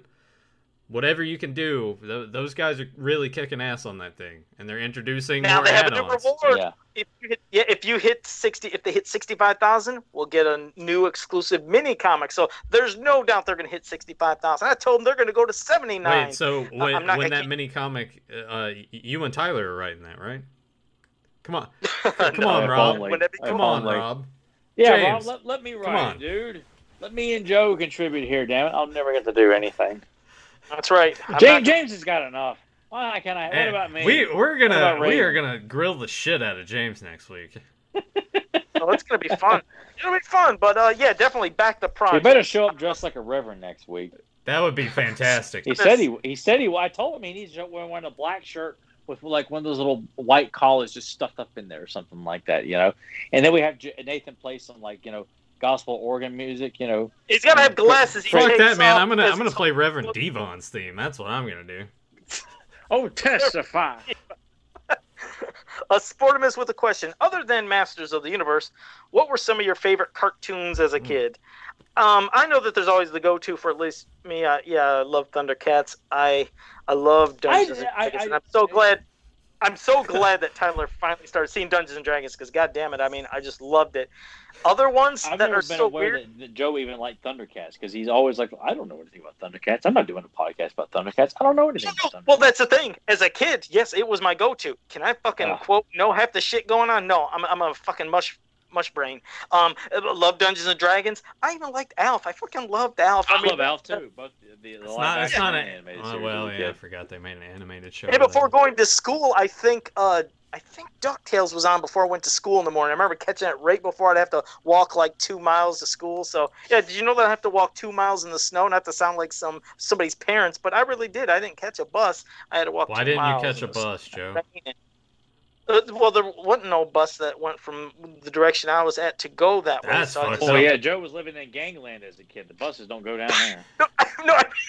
I had to walk. That's just how it was. Joe was the last dragon in his neighborhood, you know. So he was walking around with a glow all over his body. That's right, I got that glow. Oh shit! I still stopping up at this one mark and get this. That movie's all right. Shut up, Tyler. It's fine. Is. No, it's fine. I like that movie. It's a fantastic movie. Last Dragon. God damn it! Show enough. Yeah, that's right. So I would get these little bags of corn nuts on the way to school, and I would try to sneak them, out of my pocket in class. But they were so hard to chew, because they're so loud, and your head's hollow. It don't matter who chewed them. So I'd try to let them just get real soft to chew. My head's not hollow. What the hell are you talking about, Joe? Well, you know what I mean. If you chew some corn nuts, you got a hollow head. You got shit for brains. Listen, your fucking head would make that sound if you ate those corn nuts. But so I'd have to try to be real quiet. I couldn't eat those flaming hot Cheetos in class because then you get the shit all over your fingers. They knew you were eating it. For crying out loud! What are you doing? Bringing a snack bar to your desk? I'm trying to sneak food. I was hungry. Joe's always hungry. Didn't you know that? I know that, but we already know he stole from his fellow classmates food out of the lunchbox and stuff, and then he's got stuff stacked. Well, I mean, he's general store in his desk. He's got to intimidate those around him by eating their food in front of them. That's how you become the alpha. I just always like to become the head of the gangs. Yeah, I wasn't really. Like I said, I didn't steal. I just took a couple chips from their lunches. Stealing, Joe. Whether they knew it or not, you're taking away from them. You stole. Those Doritos tasted so good when I'd steal it from a bag or something. Oh, those just a little handful of them. Joe flips it inside out and starts licking the cheese residue on the sandwich bag. Yeah. Nothing goes to waste. While pinching one of his nipples with the other hand, he's like, yeah, that's. He's like Matt Stone licking that vibrator in basketball. Oh, I'm so jealous of you. What are you doing at Brittany's mom's drawer? Oh. That's one of Brittany's mom's pubic hairs. Oh, there's another one. Sorry, guys. I know this is a family show and everything. Well, here, this Yeah, one will be yeah. for Nathan and Tyler. This one will be We probably didn't more even for answer Nathan what and Tyler. other cartoons that No, that we we didn't watched. answer. Yeah, go ahead. I'm Thanks, sorry. Joe. I You just stand- completely of course steamrolled, and you're like, I like Thundercats and eating other people's shit. Go ahead. I mean, for me, Shoot. a little bit of Thundercats, G.I. Joe, Turtles, Batman the Animated Series. Watched The Tick a little bit. Then there was that transition. I was that early '90s Nickelodeon kid, so Doug, Rugrats, Ren and Stimpy, live action God, stuff. yeah. Hey Dude, Salute Your Shorts. Are You Afraid of the No. Dark? What are you saying, Joe? seen it. What the? I never seen any of that Nickelodeon shit you just mentioned. You're missing Watched out, it. man. You I'm- really need to go back and watch I'm- that stuff because it's good. Okay. All right, Tyler. Go I ahead. was watching more stuff like You Can't Do That on Television. That was like good the too. show. Oh, me too. Yeah. Oh, okay. All right. Yeah, that was one of the earliest introductions to Nickelodeon. Was that show for me? But Thundercats, Oh, X-Men, Turtles, sorry. GI Joe, Real Ghostbusters, X-Men animated Jesus series, Christ. and Spider-Man and Silverhawks. How did I forget Bionic Ghostbusters? 6. Ugh. When you didn't, like, wait, he'll get mad that he didn't mention Yeah. it. But Bionic 6, Silverhawks, some of like Smurfs. I watched a lot of the more softer stuff too. I watched Jim and the but- Holograms often too. So. I watched Jim because it was on. I thought the girls were hot, but I knew it was a girls' show, so it was just kind of like killing time when you would watch it. But it wasn't like the worst way to kill No. time. It wasn't like I watching remember some show. I don't know if it was called Club Beverly Hills or Beverly Hills, but it was a bunch of Yeah. kids that went to high school. Yeah, Yeah. I've on the He-Man bootlegs. There's commercials for that show on that tape. Okay. But there was I watched DuckTales. I watched Gummy Bears. Muppet Babies was a big one Yes. for me. Still is to this day. Yeah. Still love the hell out of Muppet Babies is vastly underrated. I feel like. That show, watching that now, there are so many jokes that I never got as a kid that I understand now. Not like adult oriented, but they're very smart, well written characters and they say stuff. They reference pop culture stuff that unless you were a kid watching Nick at Night or your parents were introducing you to a lot, you wouldn't know what the hell they were talking about. That is such a brilliant show, and it's a shame Disney has done nothing with like releasing it. I have to buy it on bootleg to watch it, or they're all on YouTube. Oh, you know that they came out with a new show, right? Yeah, I watched my nephew watch it. I'm not impressed at all by this. It's shit. pretty trash. To tie into that, JSP says, "I take it you guys grew up on All That, the Amanda Show, and Keenan and Kel. All That and Keenan and Kel, yes. Amanda Show, no. All that, but not the other two. I enjoyed All That for like the first couple seasons. Then it got to where it wasn't funny, and then the commercials for Keenan and Kel looked like these guys are trying really hard to be funny, and the jokes are not funny. Like I didn't think it was funny. They were much better on All That. Not that the show holds up. God, now I'm getting flashes of other things like Darkwing Duck, Yeah. Hulk Hogan's Rockin' Wrestling. Yeah, Oh, watched goddamn, both there of was some, those. Yeah. the Mario Brothers. Yeah, I used to watch Mario Brothers on the Family Channel After every day after school. school, and on Fridays on Friday they Zelda. would play Zelda, Yes. which was like Yeah, they play Zelda, and I would have the handy snacks after school. And then after that, because that was between, I think, like 3 and 4 was that block of that. And then from, it was either 4 to 5 or 5 to 6, if you went to TBS, there'd be the Saved by the Bell reruns.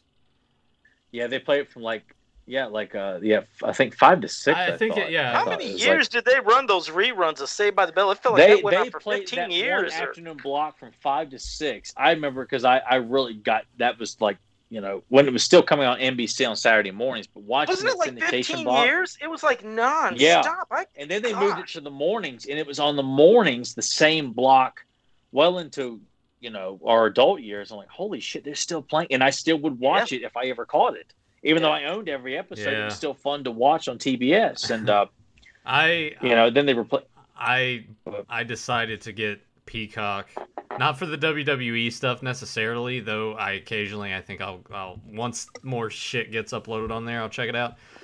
But it's already on Hulu anyway, but they have Saved by the Bell and the college years. But I went back and watched the Miss Bliss, Good Morning Miss Bliss season. I hate those episodes. With the Stevie episode, though. I was like, oh man, Stevie's still hot. And then it turns out that she still is that hot. she was in this shitty movie that I love to watch called Deadly Prey. She was like the girlfriend of Mike Danton. I was like, holy fuck, and it like blew my mind. because she doesn't look any. She looks similar to that, and it came out in the same year. I was like, oh man, this is blowing my mind even more. But yeah, Stevie was hot. Yeah, but my friends call me Colleen. Yeah, and Zach's a piece. I was like, I kissed her, man. Yeah, Zach's a piece of shit. Yeah, but I thought he was the coolest man on the Yeah, I planet did when I was too. a kid, though. But looking back now, that dude was a jerk. All right. Yeah. Johnny Cock has Wait, one for hang us. on. No, do it right, Joe. Do it right. You gotta do your Vince McMahon, Johnny Cock. Oh, you already, yeah. you Yeah, already did. yeah. Nathan, yeah, we need. You gotta, Yeah, I like your Johnny because you always do the Ah. yeah. Come in with a milk truck. He's got a cum truck. Would you enjoy? Oh my that? God! No, I'm not gonna do that. No, I'm not doing that. I'm not doing it. It's a Botchamania reference. Yeah. You know, Joe doesn't know what we're all talking right, about. So Johnny Okay. Cock. What's Johnny Cock got to say? He says, would you enjoy a Masters of the Universe reboot that has the 92 Batman animated series aesthetic, assuming it was written in a way that respects the history of the IP? Well, that's Not the look of the Max Fleischer cartoons. I don't. That works well with you know. I don't know. I'd have to see samples of it. I just kind of feel like it needs to look more like, you know, that style fits Batman perfectly, and probably other superheroes. It's hard to picture like Spider-Man looking like that.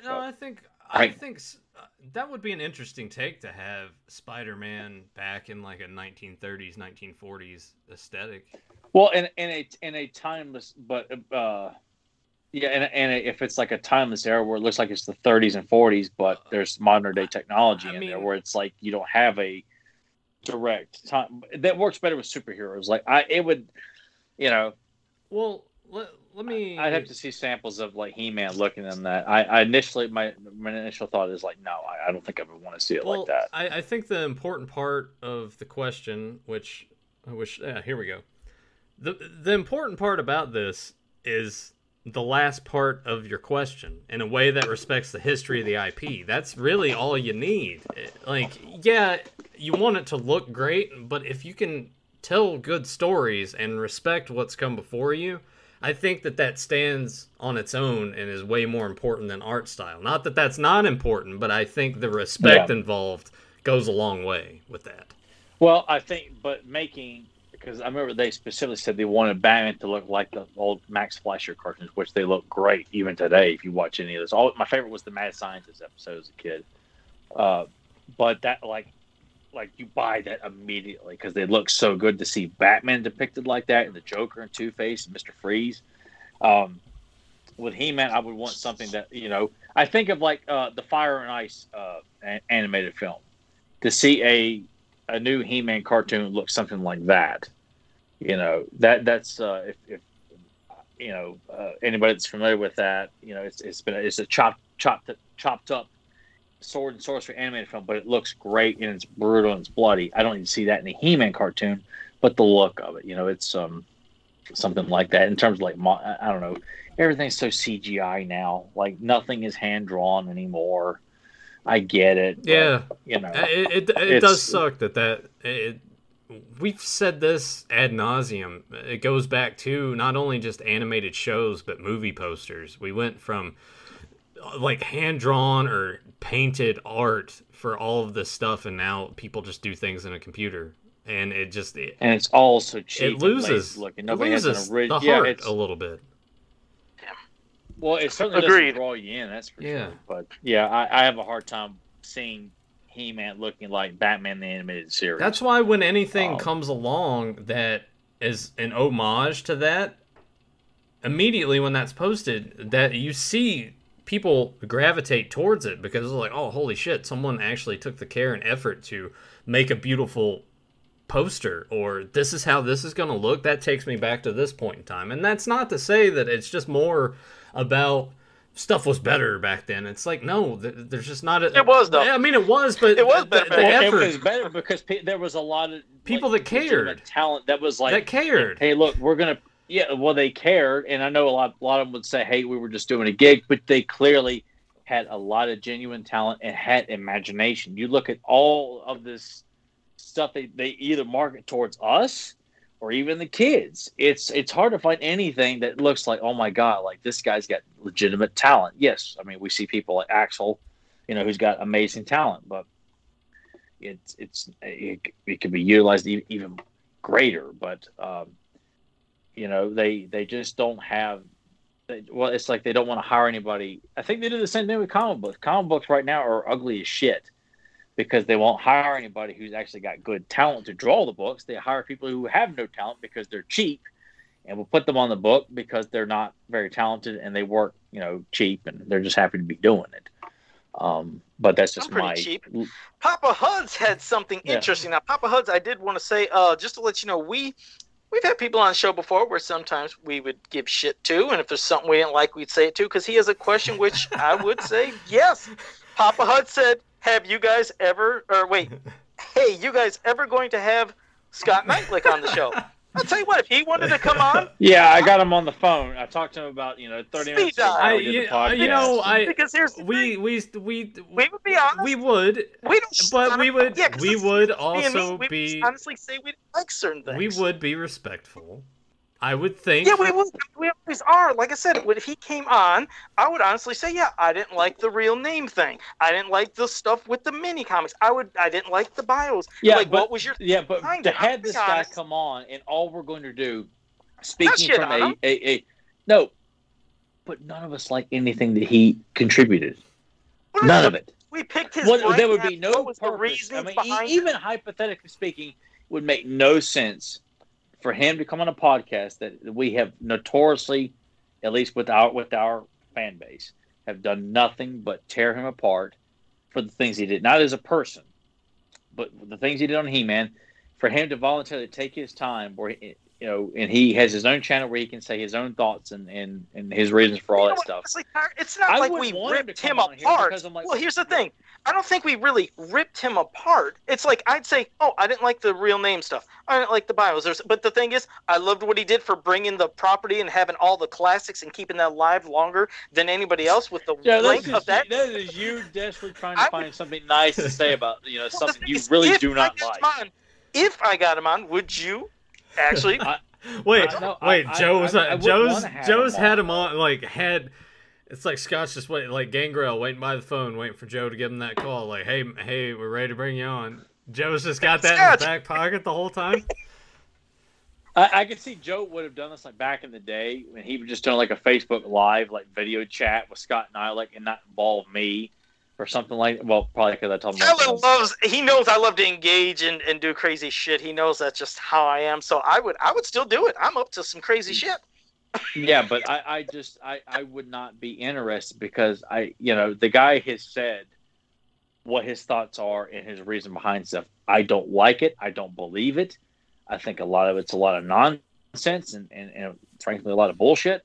So for us to spend our time on here and listen to him give his, I just feel like I would not, as mad as I have been about the things he's done, I would not want to spend my Sunday night shaking in the background. He'd be worse than me. I was like, I really would not want to go after the guy like that because, look, it has nothing to do with his personality. He was obviously quite proud of it. I hate everything that he did. Outside of making sure we got Scareglow earlier in the line and things like that, but the bios, the mini comics, and shoehorning his own agenda into these stories and wanting people to buy into it. And the scare tactics with the classics line. Don't forget scare tactics, whether he was instructed to do it or not, it doesn't matter. I don't. It would not be a good idea to have him on here because let's do this shit. Set it up. I want to see Tyler explode. This is gonna be fun. I would just go jerk off someplace because I'm not going to stay on here. And just, I guess just keep your earbuds just start plugged foaming in. at the mouth from act like I'm dead over here. No, because honestly, like I said, it ain't being a dick, and I'm not being mean to the guy. Because like I said, I love all the figures we got, but no, I'm not a fan of the real names. I'm not a fan of the bios. That's admittedly, and it's not shitting on him as a person or anything like that. No, it's not a personal thing. It's just what you. But when people complain about things like this, they always take it personal, as if you are attacking that person. Is Michael Bay a truly dreadful director? Yes, he is. It has nothing to do with how he treats his family or his fans or people he works with. He may be a super nice person. He knows jack shit about Transformers and Ninja Turtles. And that's all we're saying here too. But to talk one-on-one about Scott's contributions to He-Man, no, I wouldn't want to participate in that because it wouldn't be fun for me. And I don't. It's not like I'm like hiding from the guy, so I wouldn't have to tell him. Like, I'm not, as you all know, I'm not an aggressive person in real life. Like outside of this podcast, I'm very kind, very soft-spoken, polite. I don't like to fight, argue with anybody. I don't like to be mad about anything. I'll talk movies. That's the thing. I actually think that's the thing, though. You're right. You're not an angry person. Even though everybody thinks, my God, Tyler sounds like he's fucking crazy every week and he wants to rip somebody's head off. You're not me. Like that, and that's why I think. I know. Yeah, that's like, this Nathan is just and Joe. Yeah. This. I mean, we're Nathan. Yeah, Nathan and we're off our fucking rockers, and it's hard for me to compose myself. But to be honest, if he just like say, here comes a hypothetical. If he was ever on, I would see if you would be on that. I don't think you would say anything malicious. I know you'd say, Scott, you know what? I respect what you did for the line and everything, but what was your thoughts behind doing these bios, these real names? I would love to see what he said. I would not want to know because that's part of the problem. Is that when Joe sent or told me to look up that watch that video about his logic behind the creative character contest, I was mad at him trying to sit there and say, well, Tell didn't leave much of a choice but to make sure Mighty Spectre made it into the line. Like, this is such dog shit. This is complete nonsense. It contradicts itself in all the things that came afterwards. It's almost like it's the bios themselves, huh? Yeah, and I'm like, I don't want to sit and volunteer my time to listen to him defend this stuff. Like, look, Val and Danielle already, they didn't have it out with him, but he was on Roast Google. They did question him on stuff, called right out on it. There was in a very, professional manner, but he was called out on some of this stuff, and he defended it. And I'm like, that's not that makes no sense, and that's not good enough. Like, I don't buy that for a second. You can make it good enough. That's what I mean. Joe, pull it out when we get to goodness. But wait. No, ultimately, it's not like Val was like Val even when he says, look, your Spectre character was rejected by Marvel. It was not good enough. Why did you feel the need to put it into this toy line that people were expected to have to buy if they want a Drago Man? And I can't remember what it was, but it was a very like he couldn't just say, look, I took advantage of my position. I wanted my own character in the toy line. I'm like, we should have had the Four Horsemen do it for you on the side or something like that to make or think the fans were going to want to buy that stuff and give them no choice but to buy that and Sir Laser-Lot. I got problems with all that, and I just it's not in my nature to sit down and just really want to go after somebody like that. I can't do that. That's not my personality. Yes, I am very vocal about how I want to see He-Man and She-Ra portrayed in the current world we're living in. I am about as truthful as the sky is blue and the sun is yellow.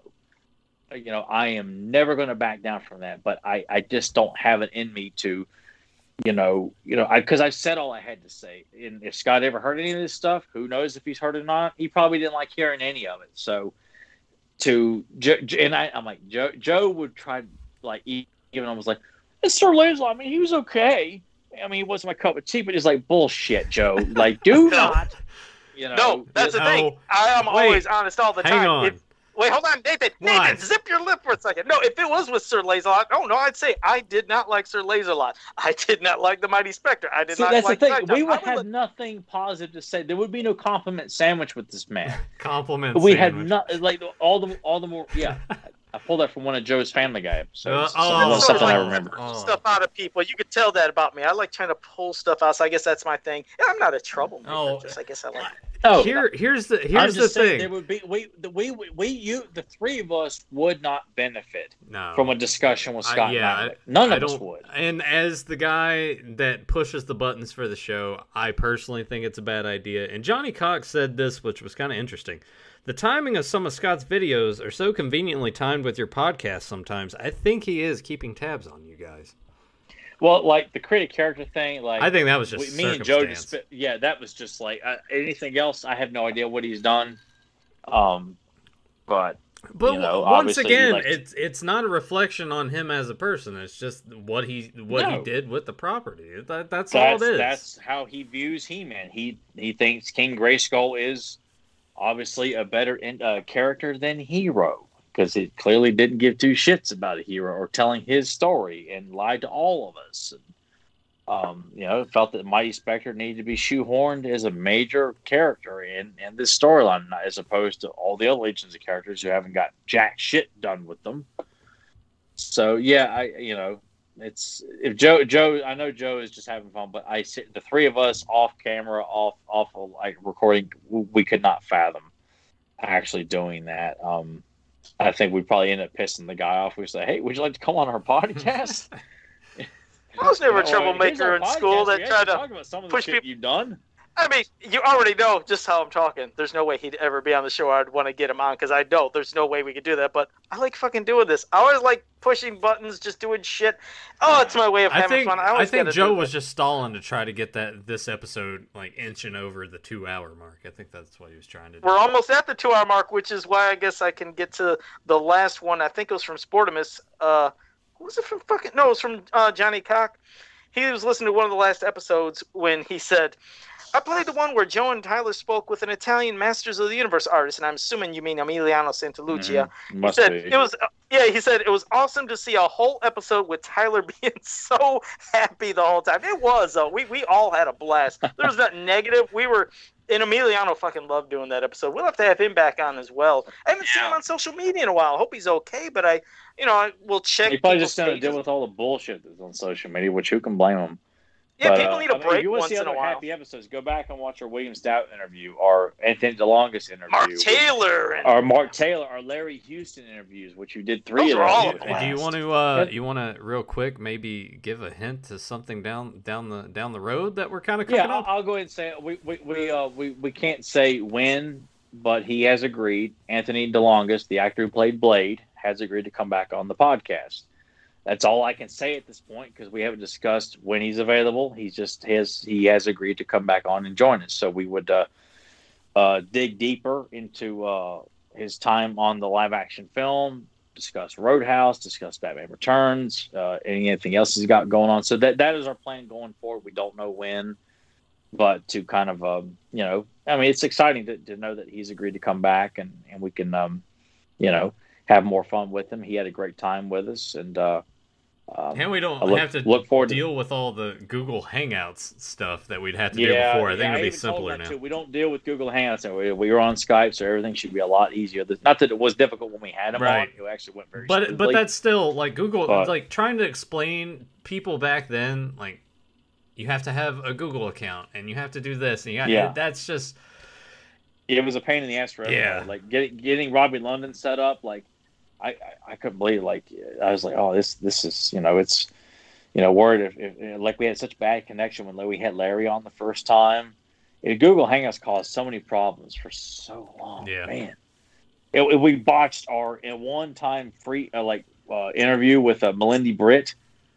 That was heartbreaking because she went a lot longer than she expected. I think she said she'd do 15. I think we had her on for 35, 40 minutes. It was just something like that. Yeah, I don't know. I hate the fight that she couldn't understand anything I was saying because of the shitty setup that we were on. Maybe that's something we could correct in the future too. Maybe. Well, we had to record that like on a Sunday morning, it was like early too. And she had to use a phone too, didn't she? Have to use her phone to do that or something? Yeah. It was I mean, it was an easy.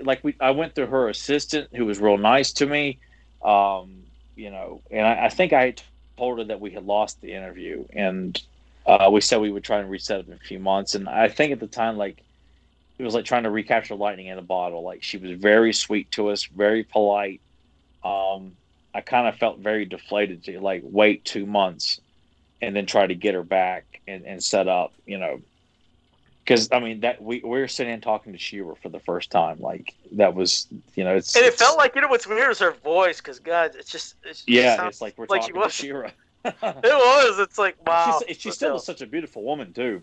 God, but yes. that's kind of why. And then I take pride in these interviews that we do, and I got to be able to bring my A game. I don't like to do or bring someone on and not be as super enthusiastic. And I want to be able to, like, the questions I ask have got to be nothing short of like what nobody else has bothered to ask. Every time we've had a guest on, we've always brought something out that nobody else has before. It's just the way we do it. It's our energy. It's our passion. It's just how we work. I should thank people who've not lived up to the potential of these interviews. But I'm like, why didn't you ask this or that? And I'm like, you know what? It just works in our favor because then we get to ask it. And, you know, I think some people appreciate it. And we make everybody so comfortable. That's the thing. We bring so many different things and questions out of them and answers and replies and stories, but it's just like talking with friends. It's never like uncomfortable, stiff, silent to where nobody's speaking. Yeah, it's a lot of like quiet, awkward moments or something. And what's fun too is that you know, there all these people like, well, they should be good at talking because you know, they work in the entertainment business. They were around people all the time, but you know, people on the internet can be very socially awkward. I think all of us are aware of that. And you know, you have to be able to talk to them as if like you do know them, or be quick with the questions and the responses. But you got to have fun and be engaging. I was gonna say, I remember when I got Mark Taylor to do the show, and before we did it, and I'm wearing this mask. I remember the first question he asked me, he was like, "What's up with the mask that you're wearing?" I said, and I'm worried about that too. That they're gonna think, "Oh, great, I do with this like this whack second-rate podcast with this guy who wears a mask." A paper mask, out of all things, too. You Little know, do they know, this man eats out of a dumpster as well.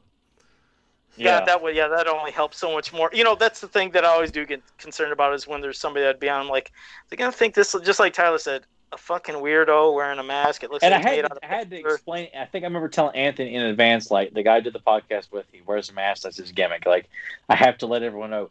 I had this special person on the podcast. I know, it's like I'm a moron. Like, this is my special friend who's half-cocked nuts or something.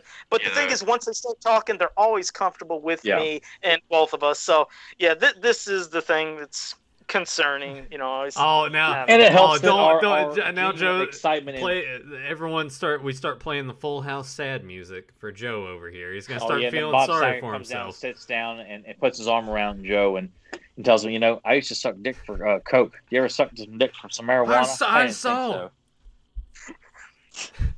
Half-baked reference, everybody. It's not. Yeah.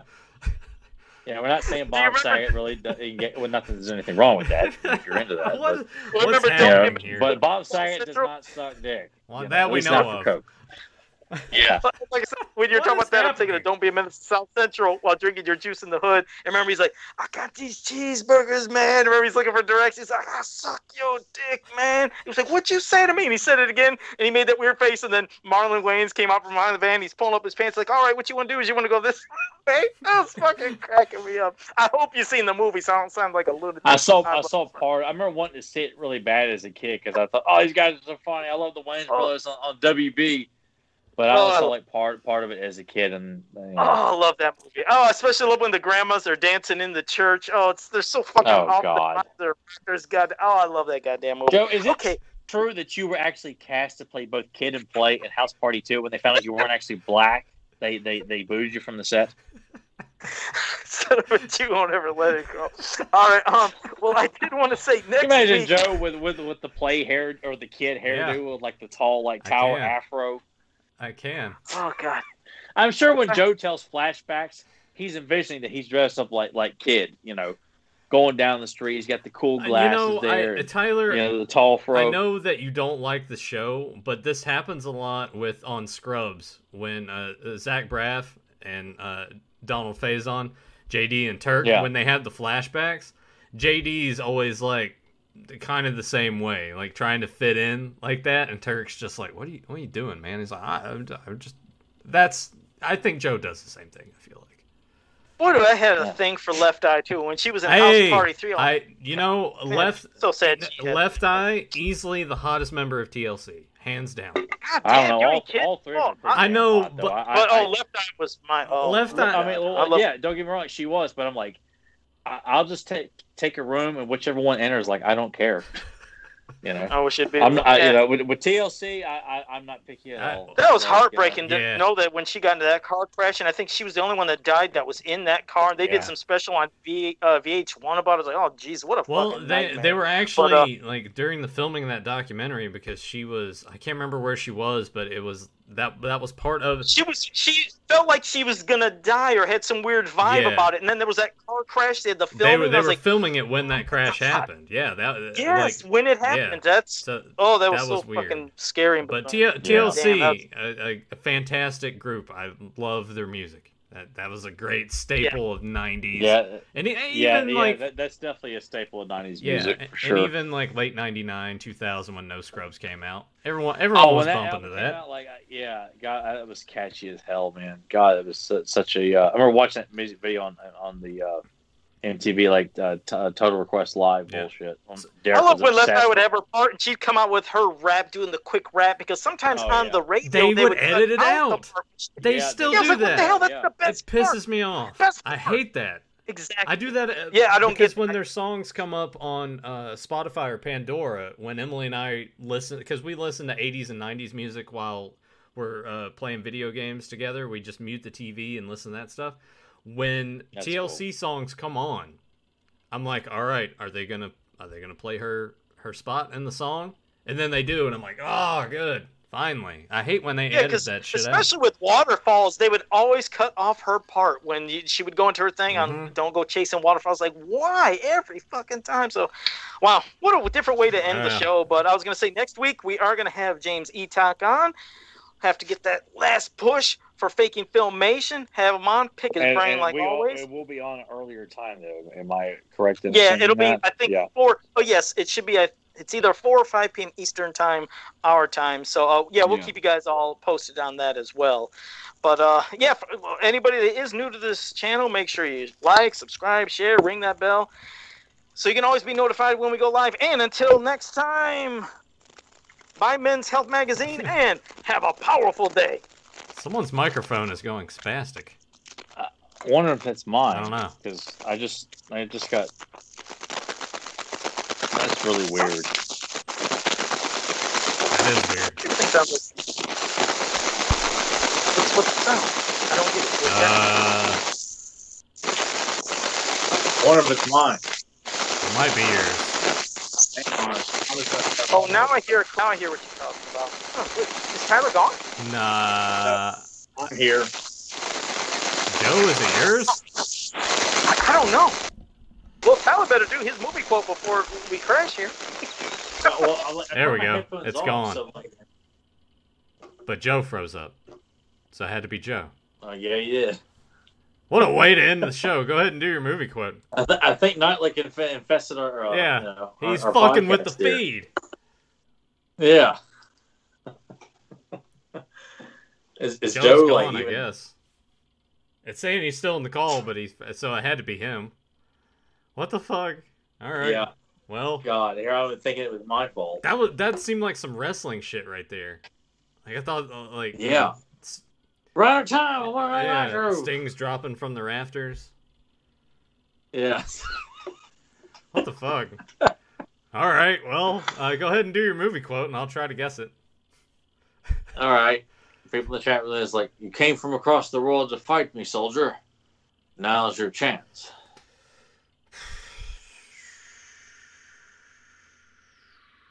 I don't know. I never know these things. We'll give the chat some time. Well, I'm still trying to they figure probably that will out. Like,